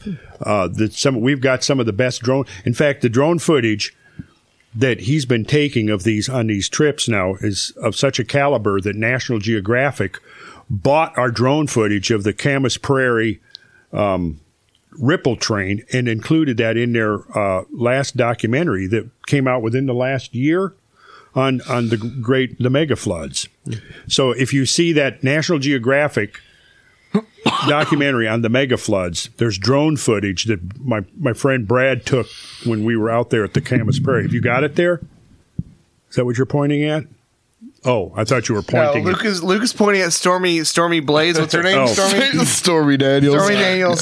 So anyway, Geocosmic Rex is where I have a lot of the geological stuff, and then on the Sacred Geometry, I have a lot of stuff addressing like your questions and the idea of I've got several articles up there on the Holy Grail and the symbolism of the Grail and how it may actually be an indication of a technology for replenishing the earth post-catastrophe. I think that's a good place to leave it. Yeah. Josh. Just the moment my wife calls. Hello? Oh, now the Howard Power. That's right. Right. Just when the phone started ringing, Adam said, well, I think it's time to... I think that's a good place to leave it. This is a good place to stop. Tell her thank you for letting us borrow you. Yeah. Yeah, absolutely. You don't get home, it'll be your cataclysm. No. So, to what do I owe this call? Am I in trouble? Josh, give your website. And such. yeah, we're done. I think we're about finished up. Yeah, we're about with finished. the podcast, and now we're gonna eat pizza. And you should put her on speaker, Randall, so everybody can hear her, like I did the Luke earlier. What? Yes. We have Adam has reserved a real nice hotel room for us, but he has to sleep with me, so I sleep naked. Yeah. So sleep with this asshole you spent 4 hours with already. You just spend and I'll all see you. I'll day be and back all tomorrow. night, most of the I'll see day you tomorrow with Joshua We're going to do a little McCutcheon. sightseeing around Nashville tomorrow, and then stop. What was the site? Stone Fort. What is it on the way Old back? Stone Fort. Old Stone Old Stone Fort. We're going to Fort. probably hit a site on the way That back. and some Nashville hot chicken were good. Yeah. Yep. Okay. Is there hot chicken between here and Okay. Yes. Thanks, Julie. Bye-bye. Give me the hot chicken. Okay, I just so happen to have a trophy for cooking hot chicken. yeah. What the fuck, man? You show up late and you don't bring any goddamn magical fries Rob because you're the has fry king. to mark it. Rob has to mark it. Yeah, well, I know you guys at the end of the show, Well, so you know, I'm unleashing, man. Luke, You're welcome for those Weizen stuff knockoff I am beers you've done been with your drinking. shit, man, because like you showed up late, dude, and like no fucking fries, no Chick-fil-A. You brought some fucking bagel beer. Okay, Are we recording? Sorry. Oh yes, very much so. Sorry. Okay, good. I just had to like. I just was giving it. That. I told you. Right, you just control right, Josh chaos. rant. There's Okay, only so- a massive stack of pizzas over there. And 1, 2, ready. Okay, so my podcast, my podcast that I regularly appear on is whereDidTheRoadGo.com with Soraya Ascath and a bunch of people that I am, I try to hang with. It's been quite humbling to hang out with, Randall, who is like, I feel like I'm the stupidest kid in the room or the world's tallest midget, one or the other. No, you're not. And if you want to know any more about me, I'm JoshuaCutchin.com, JOSHUACUTCHIN, like a cut on your chin.com, an ill-maintained blog, but I try to keep everything updated in terms of my interviews. So if you want to really like mainline and punish yourself with like 36 hours of me talking, you can find that there, as well as updates about all my future projects. Dr. Future. If you want to hear old stuff, still oldies but goodies, there's 7 years of archive shows, 300 shows at futurequake.com. Future and Quake, like earthquake.com. They're all archived there, MP3s. There's something there to offend everybody. If you want to just see some occasional writings I do to show people that I'm still alive while I'm finishing my book series, you can go to twospiesreport.wordpress.com. That's TWOSPIES report.com or .wordpress.com. And my email address, drfuture@futurequake.com, is right on the front of the FutureQuake website. And love to hear from you. And it's been great again to be on the 2000th show here again. 2000s, yes.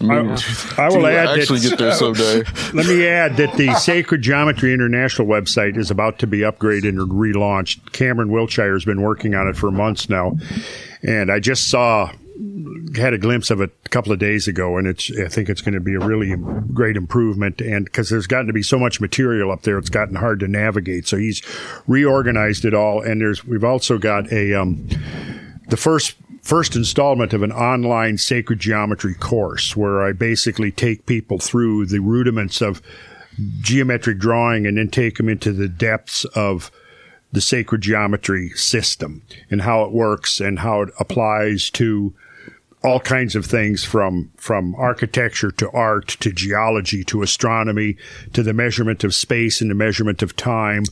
And that's the advanced stuff that we're working on. But what I've got up there now is like 14 lessons, I think, which is an introduction to the whole system. And I don't know of anything else that's like it. And anybody who subscribes to that, they get a custom made compass for drawing that I designed myself because I couldn't find something suitable for the exercises we use. But it's basically very much like you would have learned in the Platonic Academy or a Pythagorean lodge, in that it's the hands-on, you use the compass and the square, and you begin with the simplest geometric elements, and then it gets progressively more evolved. And then as we explore these, things like the root ratios and the golden section and the geometry of the Great Pyramid and all of this, then we go into all of the elaborate applications of this information, both in the world of the human created world and in the natural world. So that's going up. So check it out. You might, Randall, you've got hours and hours of material already on those websites. Yeah, I do. I have a lot of material, and there's going to be a lot more material going up soon. All right. So, and I've got upcoming, so I'll also put out there that, I regularly, now that I've gotten through the recession that financially held me back for a couple of years, I'm trying to get back to doing maybe 3 expeditions a year to do continued research. And I'm on the trail of some really hot stuff right now. And I could hopefully be collaborating with some of the gentlemen from the Comet Research Group as an outgrowth of this roundtable thing that I did with them earlier in the fall. Well, thank you, gentlemen, for being here. Thank you for having us, Adam. This is really great. Very enlightening. I think we covered just about every subject in the book. Yeah, I need a massage and like a salt bath. Just drink some more of your Hellfire water. My you'll be good. water. All right, we'll close this section out, and we're going to be back with a extra special reunion on Conspiranormal.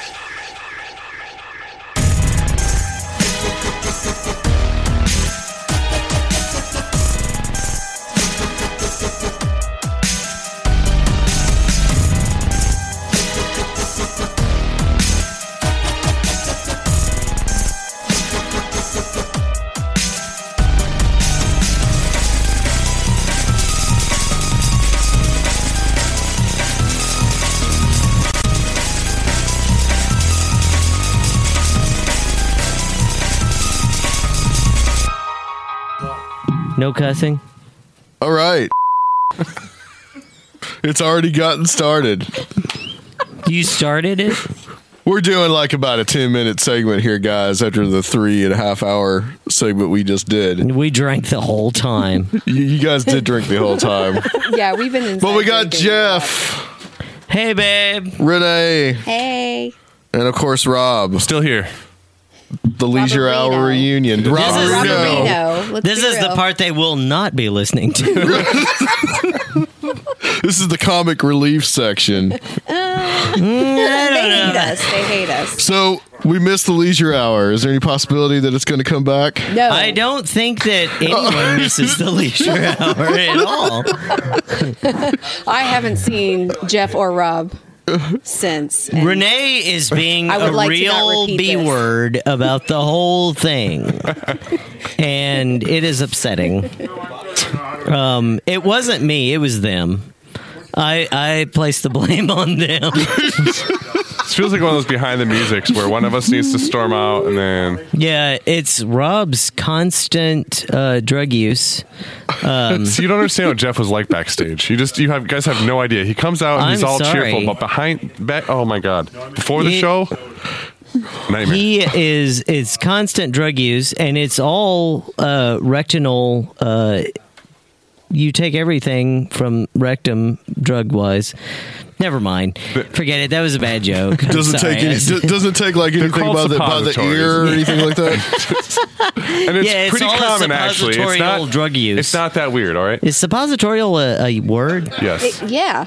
Oh, sure. Okay. Suppositorial. Yeah. Forget it. I'm aborting So that. is joke. that the same as professional, as professorial? Yeah, man, it's been a long time since I've casted pod. I think this explains Jeff. So earlier tonight, he was like, "Does someone have a LaCroix?" That's the end. No, but no. He goes, "Does someone have a LaCroix?" And I was like, "Oh, Jeff, yeah, I got some in my trunk. Do you want some?" He goes, "What flavor?" No, and I said, "No, I did not." Nay, I did not say that. What I said was, "Do you have any LaCroix?" And you go, "Yeah, I think I got cranberry." And I was like, "Do you have a UTI? What the hell is that?" gross. That Nobody is not how I drinks sound. that. That's not how I sound. Basically, I said I have a free LaCroix for you that I will go into my car and get out of my trunk. This is how and she he was sounds. like, "F you." That's This what is how happened. she sounds. This is the adults only section, Sorry. guys. Sorry, I'm sorry. It's perfectly fine. Sorry, Adam, we I'm might just ruining keep your- them. We should just keep them all in. Did you ask Jeff about the horses? What? Yeah, what's your damage with horses, Jeff? Oh my god, I hate horses. What what about them? I'm not a big fan of horses. Well, They the are- topic of horses came up earlier tonight, and I asked Renee if she knew that you didn't care for them so much. I don't. I have a fear of horses. I will let them coexist with me on this planet, but Because I do not like horses. I'm not going to lie. That conversation the other night about horses was one of my favorites I've had in weeks. Well, I believe your exact words were, "They're like giant mean dogs. I hate them. I hate their stupid tails, and I hate the way they poop." I do not like how they poop. I disagree with that. And I also I've seen somebody get like, oh yeah, this is the sweetest horse ever, and then it head butted him, you know, with that big snout thing. And I don't like horses. And then I was chatting with my girlfriend, and yes, there is a human woman that will deal with me. And I was like, babe, do you like horses? And she says, no, not especially. And I said, you are my soulmate. I love you so much. Hey, do you guys have any cigars? Yeah, we do. We do. Oh my god. We had some cigars. I did promise Jeff cigars to get him here. No, it wasn't. You make me sound like an asshole. You are an asshole. Well, touche. I just wanted the opportunity to get for our 200th episode to get you guys, all three of you guys, back together on a podcast. Well, it doesn't matter how long or short it was going to be. You know that we love you. Absolutely. And you were I love you always a guys. big support of us, and your friendship will always be cherished. Oh man, bro moment. And I love you. Oh, I love Roberino. Just love you too, Jeff. But I like what you do. It's really Let's nice. do some karaoke. I'm down. Also, too, to say that Renee is going to be helping. Renee is going to be helping us out on the show in the capacity of getting people booked. So she's going to start doing Big that for us. Mistake. I'm very flattered. She ran That's all our right. show right into the ground. That's why it never took off. Yeah, it's because of Renee.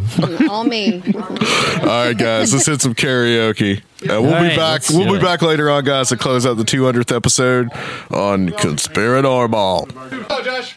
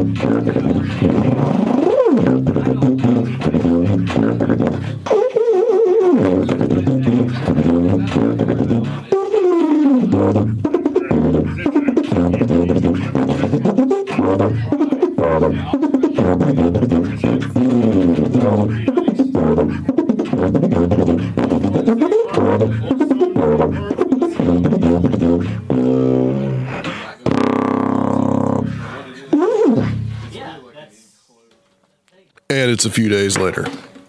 It is. The studio is still demolished. We had a hell of a party. Yeah, we did. And there's still like pizza crusts on a plate over there. There's like a half a cookie that Randall was eating over there. There's pizza crust over there. There's bottles. I got a shit ton of Hellwater whiskey. That's still here. I'm still drinking it. Yeah, well, somebody's got to drink restore homeostasis now. That's right. Homeostasis. Well, how did you guys feel about the 200th episode? That was awesome. Such a random collection, but like a great collection at the same time. Those three guys together. You know, we had Joshua, Randall, and Dr. Future, who, you know, all experts on various topics that we cover here, but nothing that we've ever like converged. And I think it was great. It also was very cool that we had somewhat of a studio audience. Yeah, but like with 3 or 4 people. Yeah, well, and others coming in and out and mingling and listening. And yeah, I took plenty of pictures for the YouTube video. I'll have the pictures as a slideshow. Some of our favorite local fans and supporters were here. And Surfiel, otherwise known as Will, he asked a lot of good questions. He did. So in that point of doing that whole thing with those 3 guys, which was a freaking powerhouse. So it was just me pretty much being a moderator the entire time of that.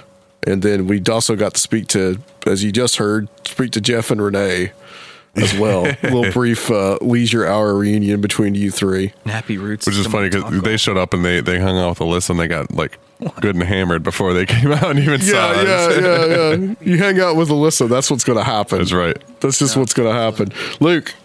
Yo. So how'd you feel about the 200th episode? I just came to drink and play with dogs. That's true. And then afterwards, you and Josh were like bonding over there. Yeah, he could keep his hands off me. I think he thought I was a chick or something. No, I'm kidding. He was awesome. I mean, yeah, man. he was like running around naked down the street too. Like I don't know what was going on with that. Back. I mean, I don't think all the neighbors saw him. It was cool. Yeah, that's good. That's good. He's a cool dude. I like him. Yeah. It was definitely fun to hang out with those guys in a non-professional, so to speak, setting, you know. Mm-hmm. Absolutely. I was pretty happy about it. Well, just to say this, thank you guys for being here and getting us to episode 200. Thank you guys for starting this shit and getting me involved. Yeah. Damn. Thank you for doing it. You're welcome. I mean, you know, you're a big part of what makes this happen. And Luke, you know, he's Luke. Yeah. So I just fill in space over here. Like. Right. Well, you are the comedy relief, sir. That's for sure. You provide the energy, man. You don't understand how much we feed off of that. Yep. So here's to the next 100, and we're going to get to 300, and then who knows from there. Right. So thank you so much, guys, for listening to this mega opus 200th episode of Conspiranormal.